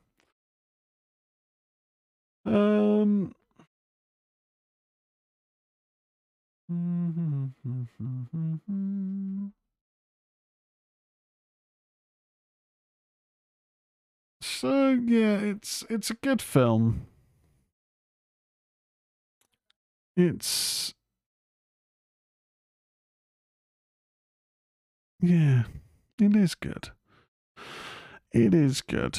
I just don't think it's. I just think that. I don't know if it's because of the time that it got released, that it maybe just kind of hampers it with that early 90s feel of horror, which isn't necessarily a bad thing, but it just doesn't have the prestige feel of the original. And I don't know if that's just a harsh mantle to try and live up to, and I guess that's potentially why a lot of sequels kind of feel lesser than, because they're being compared to something that's a landmark in history. But I would definitely say, if you're a fan of The Exorcist and you haven't seen The Exorcist 3, it is definitely worth tracking down a copy. There is apparently talk of a proper director's cut, but a lot of footage was lost of the film. I don't know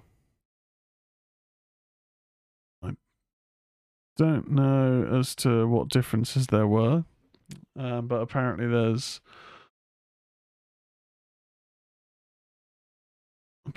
a bunch of a whole bunch of deleted scenes that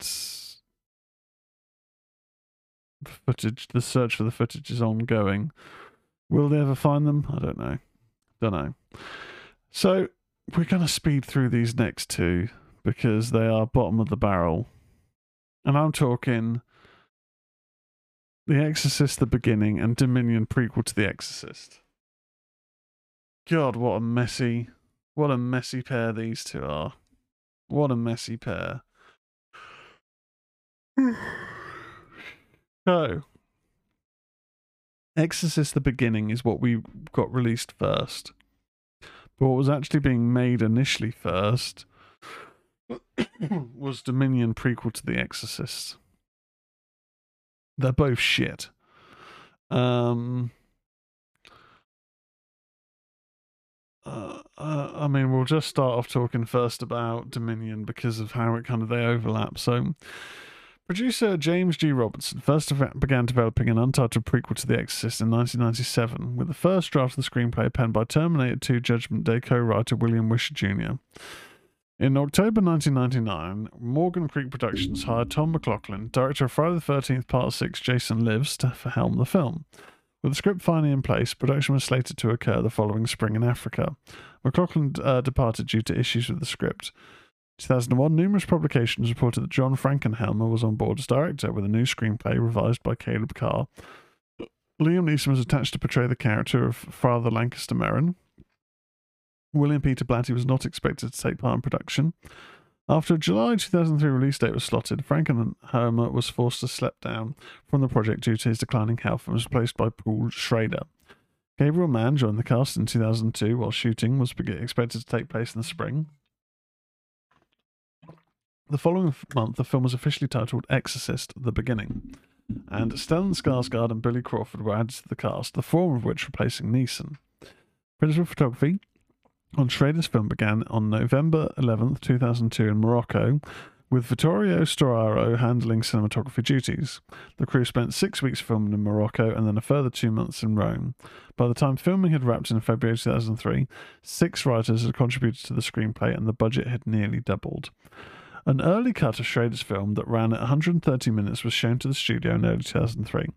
The cut was widely derided due to a lack of scares and gore. The studio had at first opted to re-edit the film to make it scarier, which Schrader opposed. Additional photography was then planned, which according to Schrader only grew bigger and bigger as time went on. Schrader attested that he faithfully adapted Carr's screenplay on screen and that the studio went through buyer's remorse during production. Later reports indicated that Schrader was at first given the option to re-edit the film, to re-edit the film twice, with neither cut managing to satisfy the studio. Sheldon Kahn was brought in to recut the film without Schrader's involvement. Schrader was livid and reportedly demanded that Kahn leave. By then, the studio met with other filmmakers to direct new scenes to make the film scarier. Carr was expected for rewrites, but instead the studio opted to fire Schrader and scrap the film entirely in August 2003. Morgan Creek sought for a new director starting in October. Rennie Harlan was among the directors who met with Robinson, suggested to rewrite the script, cast new actors, and add in more action. The studio was impressed and hired Harlan. Following revisions were done by Carr, Skip Wood, Alexi Hawley, and Harlan. Skarsgård was the only cast member retained from the original shoot. In November 2003, special makeup effects artist Gary J. Tunnicliffe confirmed he would be involved in the film. Filming under Harlan's direction began in winter of 2003 in Rome and concluded after 12 weeks. In April 2004, Warner Brothers Home Entertainment began considering releasing Schrader's film direct-to-video with a budget upward of $90 million Exorcist The Beginning opened on August 20th, 2004 and underperformed at the box office and was critically panned. Schrader admitted to seeing the film on opening weekend with William Peter Blatty and told The Independent, "This is really bad. If it stays this bad, I bet there's a chance I'll get mine resurrected." In September 2004, Morgan Creek began discussions with Schrader on possibly giving the film a limited theatrical run in 2005. The studio hired editor Tim Solano to assemble Schrader's version, but Solano insisted that Schrader be brought back to oversee the editing of his own material. Morgan Creek allocated $35,000 in a very short amount of time for Schrader to finish his version. The meagre outlay provided by the studio to resume the film's final stage of post-production resulted in a number of compromises. Specifically, Schrader was not given enough money to conduct ADR, to bring cinematographer Vittorio Storano back to perform the film's colour timing, forcing him and Solano to approximate it themselves, nor to commission an original score for the entire film. Instead, the score was developed piecemeal, with 14 minutes, including a central theme, being composed without payment by Angelo Badalamenti. The final 20 minutes of the film was scored by the American metal band Dog Fashion Disco, the usual choice stemming from Schrader's son's affection for the group, while the balance of the score, about an hour's worth, was recycled from Trevor Rabin's work for the Harlan version. In addition to contributing compositions, Dog Fashion Disco also finessed the score as a whole to give it a unity despite its disparate sources. In March 2005, after a private screening in New York, the film was titled Paul Schrader's Exorcist, the original prequel. Other working titles that time included Exorcist 4 and Dark Angel. By April, the film was officially titled Dominion. So I can't remember which one I saw first. I remember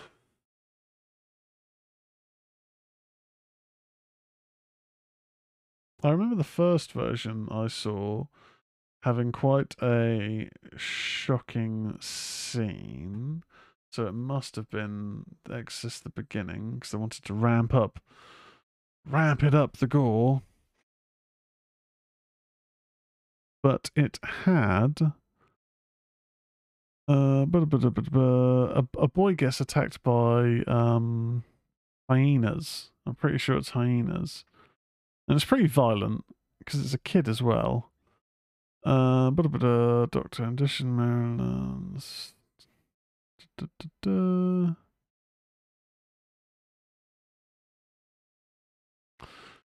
a local trials and fear the church is cursed. The three enter the church, the down from the procession. There are two stones. The statue of the angels on weapons point the spirits downwards, send traveling toward heaven. Placing the cross in upside down position. His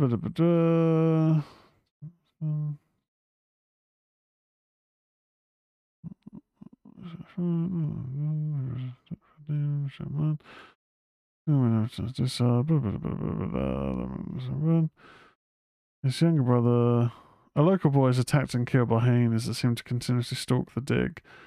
His younger brother Joseph enters a fugue state after watching his brother get ripped to pieces. Yeah, that was pretty full on. That was pretty full on.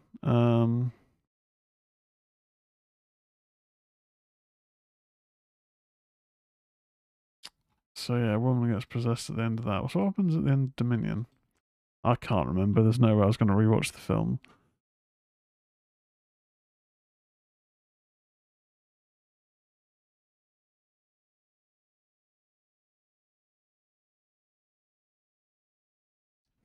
Yeah, no idea. Can't remember. Anyway, they were shit, quite frankly. Both versions are bad. So for the longest time, it seemed that the Exorcist property seems to be dead and buried. And then the TV series came about. Now, around this time, when there were TV shows or films, I wouldn't even enter my head to watch them, like Lethal Weapon or Fatal Attraction was a more recent one. Other things like that, you know. It would never really cross my mind to watch them, but when this came on, I was like, okay, an Exorcist TV series. Okay, I'm intrigued. Now, there's a lot to initially scoff at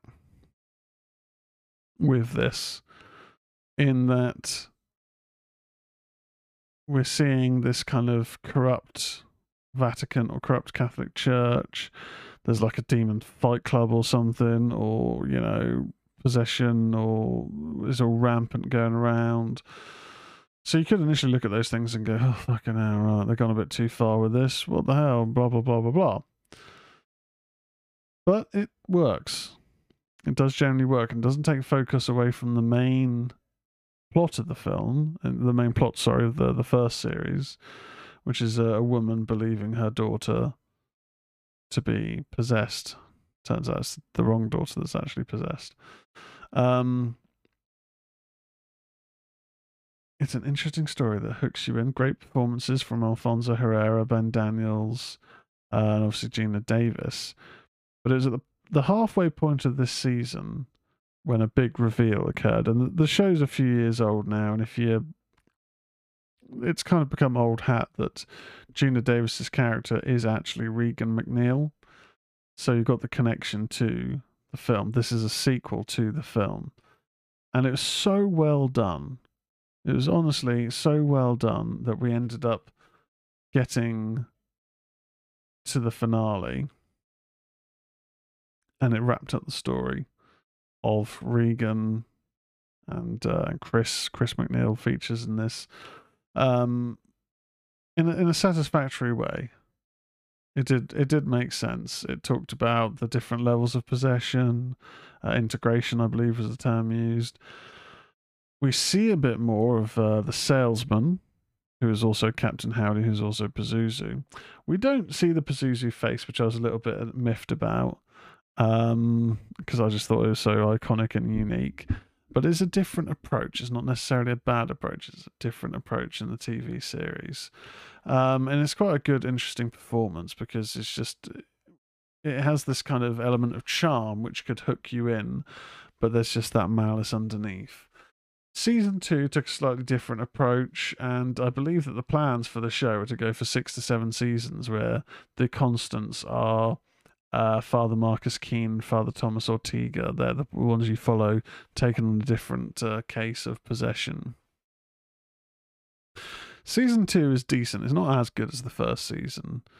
And I do remember the end of the season being quite shocking. Yeah, I remember it being quite a shocking ending, but it was still good. I still enjoyed it.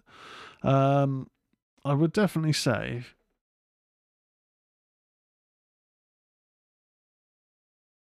I just heard a bang.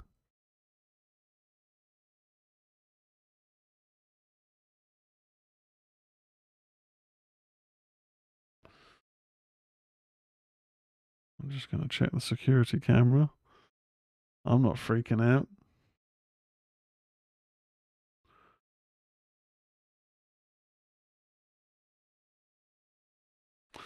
Hold fire, team. Do you know what? It probably was dogs getting into the bins or something. Goodness me, I had the joys of that this morning.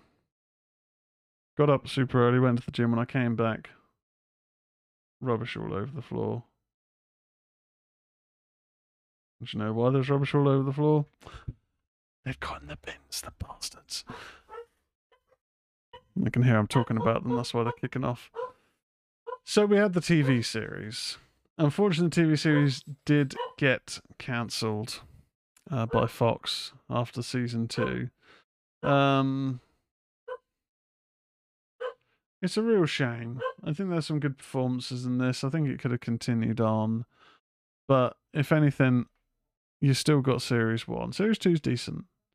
Series 1 is your continuation if you're not a fan of the new direction or Heretic or anything like that. Then you can have Series 1 as your continuation of the film franchise. It was Jeremy Slater wrote the pilot. Fox ordered the pilot to be shot in 2016. The series is described as a propulsive, serialized psychological thriller following 2 very different men tackling one family's case of horrific demonic possession and confronting the face of true evil. Brianna Howley was cast as Catherine Rance, while Hannah Kasulka was cast as Casey Rance. Alfonso Herrera and Ben Daniels are cast as Father Tomas and Father Marcus, respectively, while Kurt Eguian was cast as Father Bennett. Gina Davis was cast as Angela Rance. Davis, Ruck, Kowalski, and Howie did not return as regular cast members in the second series. There's not too much more information really on that. So we have discussed Believer earlier on in the reviews, and that is the next entry. That's the latest entry in the Exorcist series. Yeah, I mean, the review aggregates on it are poor. They are poor, but 2 sequels have been confirmed to be in development by the creative team of Green, McBride, Sattler, and teams. The first of these sequels, The Exorcist Believer, will be released in theatres on April 18th, 2025. After the poor reception of Believer, sources from The Hollywood Reporter claim that there will almost certainly be some degree of creative rethink for the next 2 films, and that Green recently expressed some doubt about his participation. Well. Mr. Billy Big Bollocks talking up doing a new trilogy and has already got some doubts about returning.